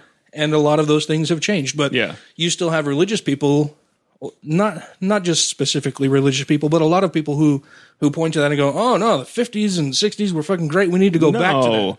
We need to go back to, treating blacks as lesser people and women as lesser people. The heydays of the KKK. Exactly, And they think those were the glory days, and we should somehow return to those, or those were the days of perfection that we need to try to attain again, and that's fucking wrong and sick and disgusting. Yeah. Well, they're all rich, white Christian men. Yeah. That are saying that. Yeah, who have nothing to lose but privilege. Yep. Although I do still think the 1940s World War II era was one of the best generations around. The 40s were pretty good. Just for the fact that people were able to band together for a common cause and actually work and sacrifice and the 40s were good for some people. Yeah, They were still really fucking like terrible now for I don't people like, who weren't white, who weren't male. True. I think right now I guess that age. Well, because we look at that age because of the sacrifices people were willing to make. Yeah. Right now, you can't get a kid to get off his fucking Nintendo DS while walking through a fucking grocery store.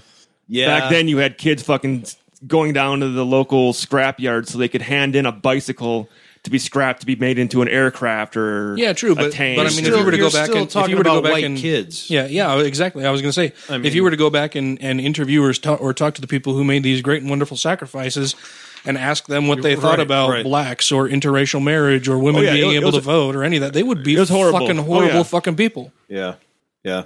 I guess I just say for the sacrifices people were willing to make at that time. But even today, you know, I'm still waiting for this verdict to come down on the Ferguson case. You know, because all that bullshit tomorrow. Yeah, Darren Wilson. Tomorrow or Friday? Was it Thursday or Friday? Because I know it's this week. I don't know. I know tomorrow night, Thursday, or tonight if you're listening to this tomorrow, or yesterday if you listen to it on Friday, or tonight if you listen to it tomorrow. Yeah, because this is Wednesday right now. I'm waiting for the Republican Party to just blast the president on his live speech he's going to be giving Thursday night on his plans for immigration reform. Yep. Just like everything else he ever talks about. Yeah. It's going to be a doozy. They'll shit themselves and say the world is coming to an end and he's awful and he's a dictator and needs to be impeached and but when for doing the same fucking thing that Reagan and Bush did, both that fucking Bush Senior did. Bush Senior. Yeah, but way better.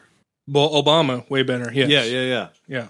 But way better than those guys did. But those two presidents both use executive orders to give amnesty to illegal immigrants, which is the same thing that I'm thinking President Obama will be doing or announcing tomorrow night because our fucking Senate and House cannot get off their fucking ass and do anything. Oh, they can. I mean, they can, but they won't. No, they can get off their ass and do stuff if it's opposing Barack Obama's. Oh yeah, it makes me so fucking mad when I hear Republicans talk about, oh, well, we can't have all these immigrants come in here. The founding fathers, blah blah. The founding fathers were fucking immigrants. Yeah, motherfucker. This country is founded on the backs of immigrants. Immigrants built our highways. Fucking country. Immigrants built our railroads. Under duress. Well, but they were still immigrants. Oh, I'm not even going to touch it. It wasn't. One. Yeah, they. But immigrants, we fucked them over, but they came here and did it anyways. But I mean, setting aside, the Chinese building the fucking railroads, immigrants are what made this country great. Yeah. Well, and does it not say on Ellis Island? Give us your weak, give us your tired, give us your weary. Give me your tired, your huddled masses, your need to breathe free. Yeah. I mean, we talked about it earlier. My ancestors came here in 1617, right? That's about as early as you're going to find. Yeah. Mine didn't come here till the early 1900s. Yeah, that's about as early as you're going to find for white Americans.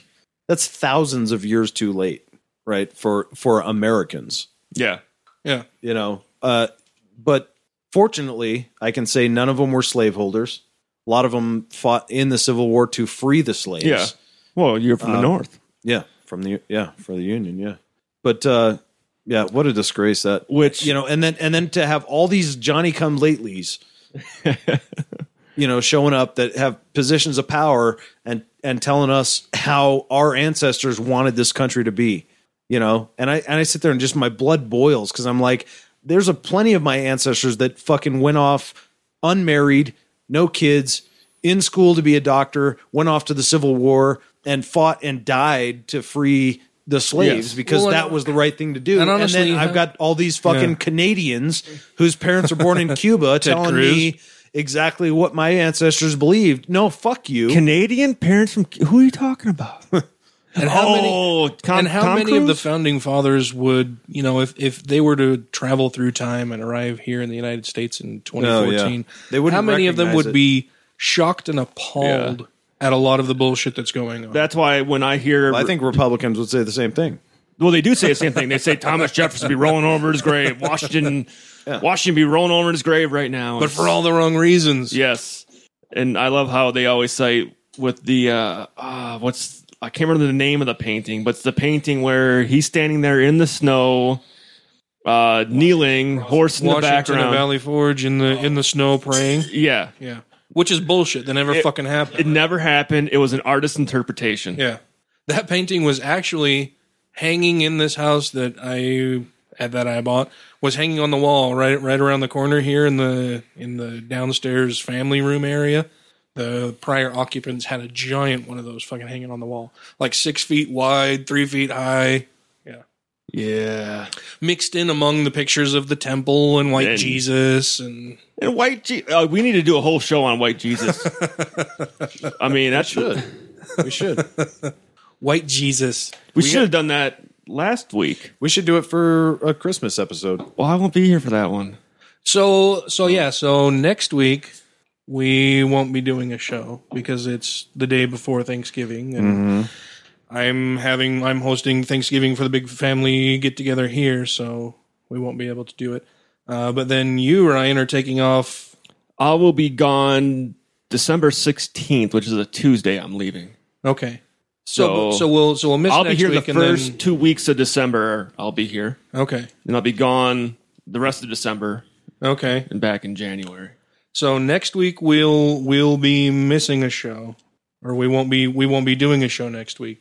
We can do the following 2 weeks, right? Yes. Before you take off, Before I take off, yes. and then Matt and I will have to decide if we want to do a couple shows in your absence and miss you and talk fondly about your tattoos and how handsome you are. if you haven't seen me, I guess I'm a stud. Ryan's kind of a looker. And who will I have to argue against and be wrong every night then? You can call me and I can just go, Matt.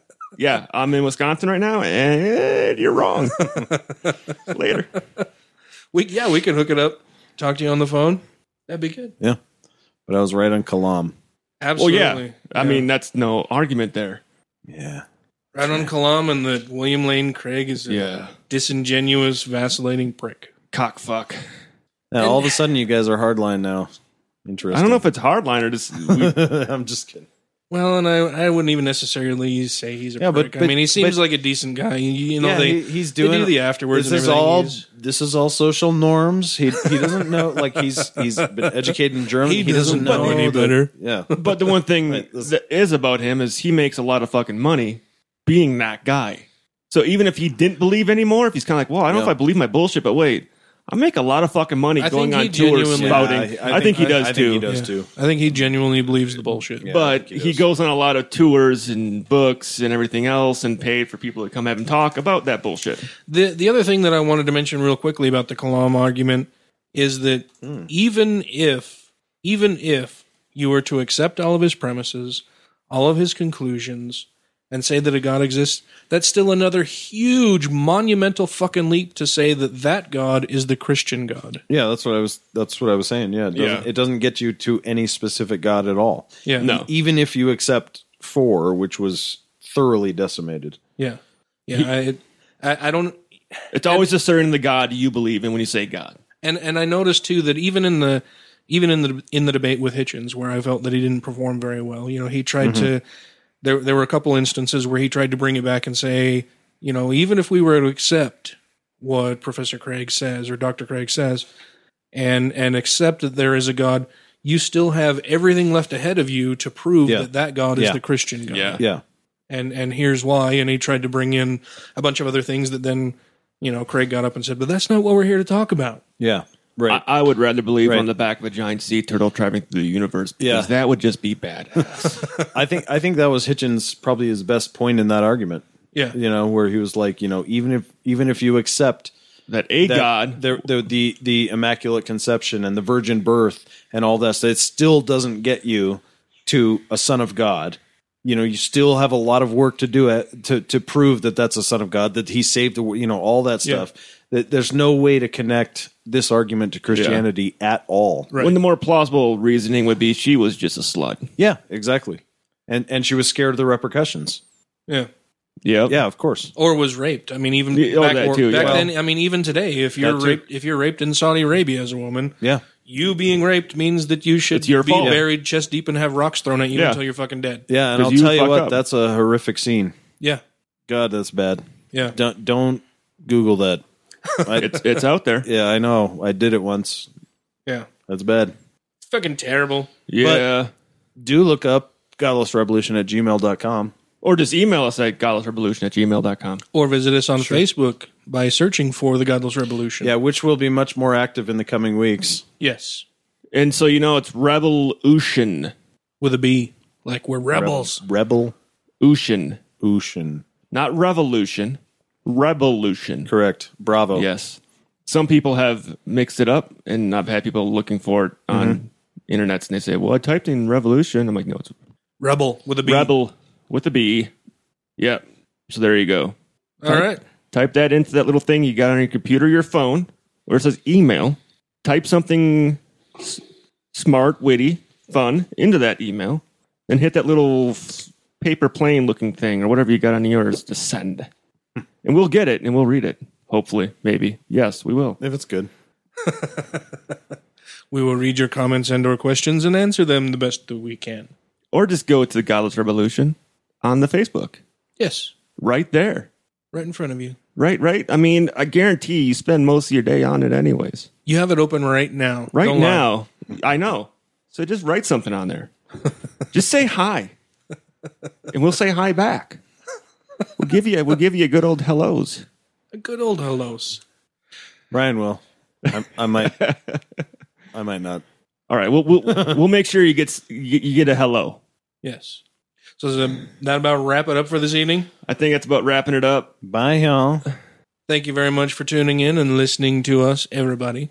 We Yeah. look forward to hearing more from you in the coming days and weeks and months and years and decades. And Holy sh! How long we living for? well, me not a whole lot longer if I don't start getting up my fucking fat ass and doing something. Well, all right. Until next time, this is the Godless Revolution, and thank you for listening. Thanks, everybody. Bye-bye.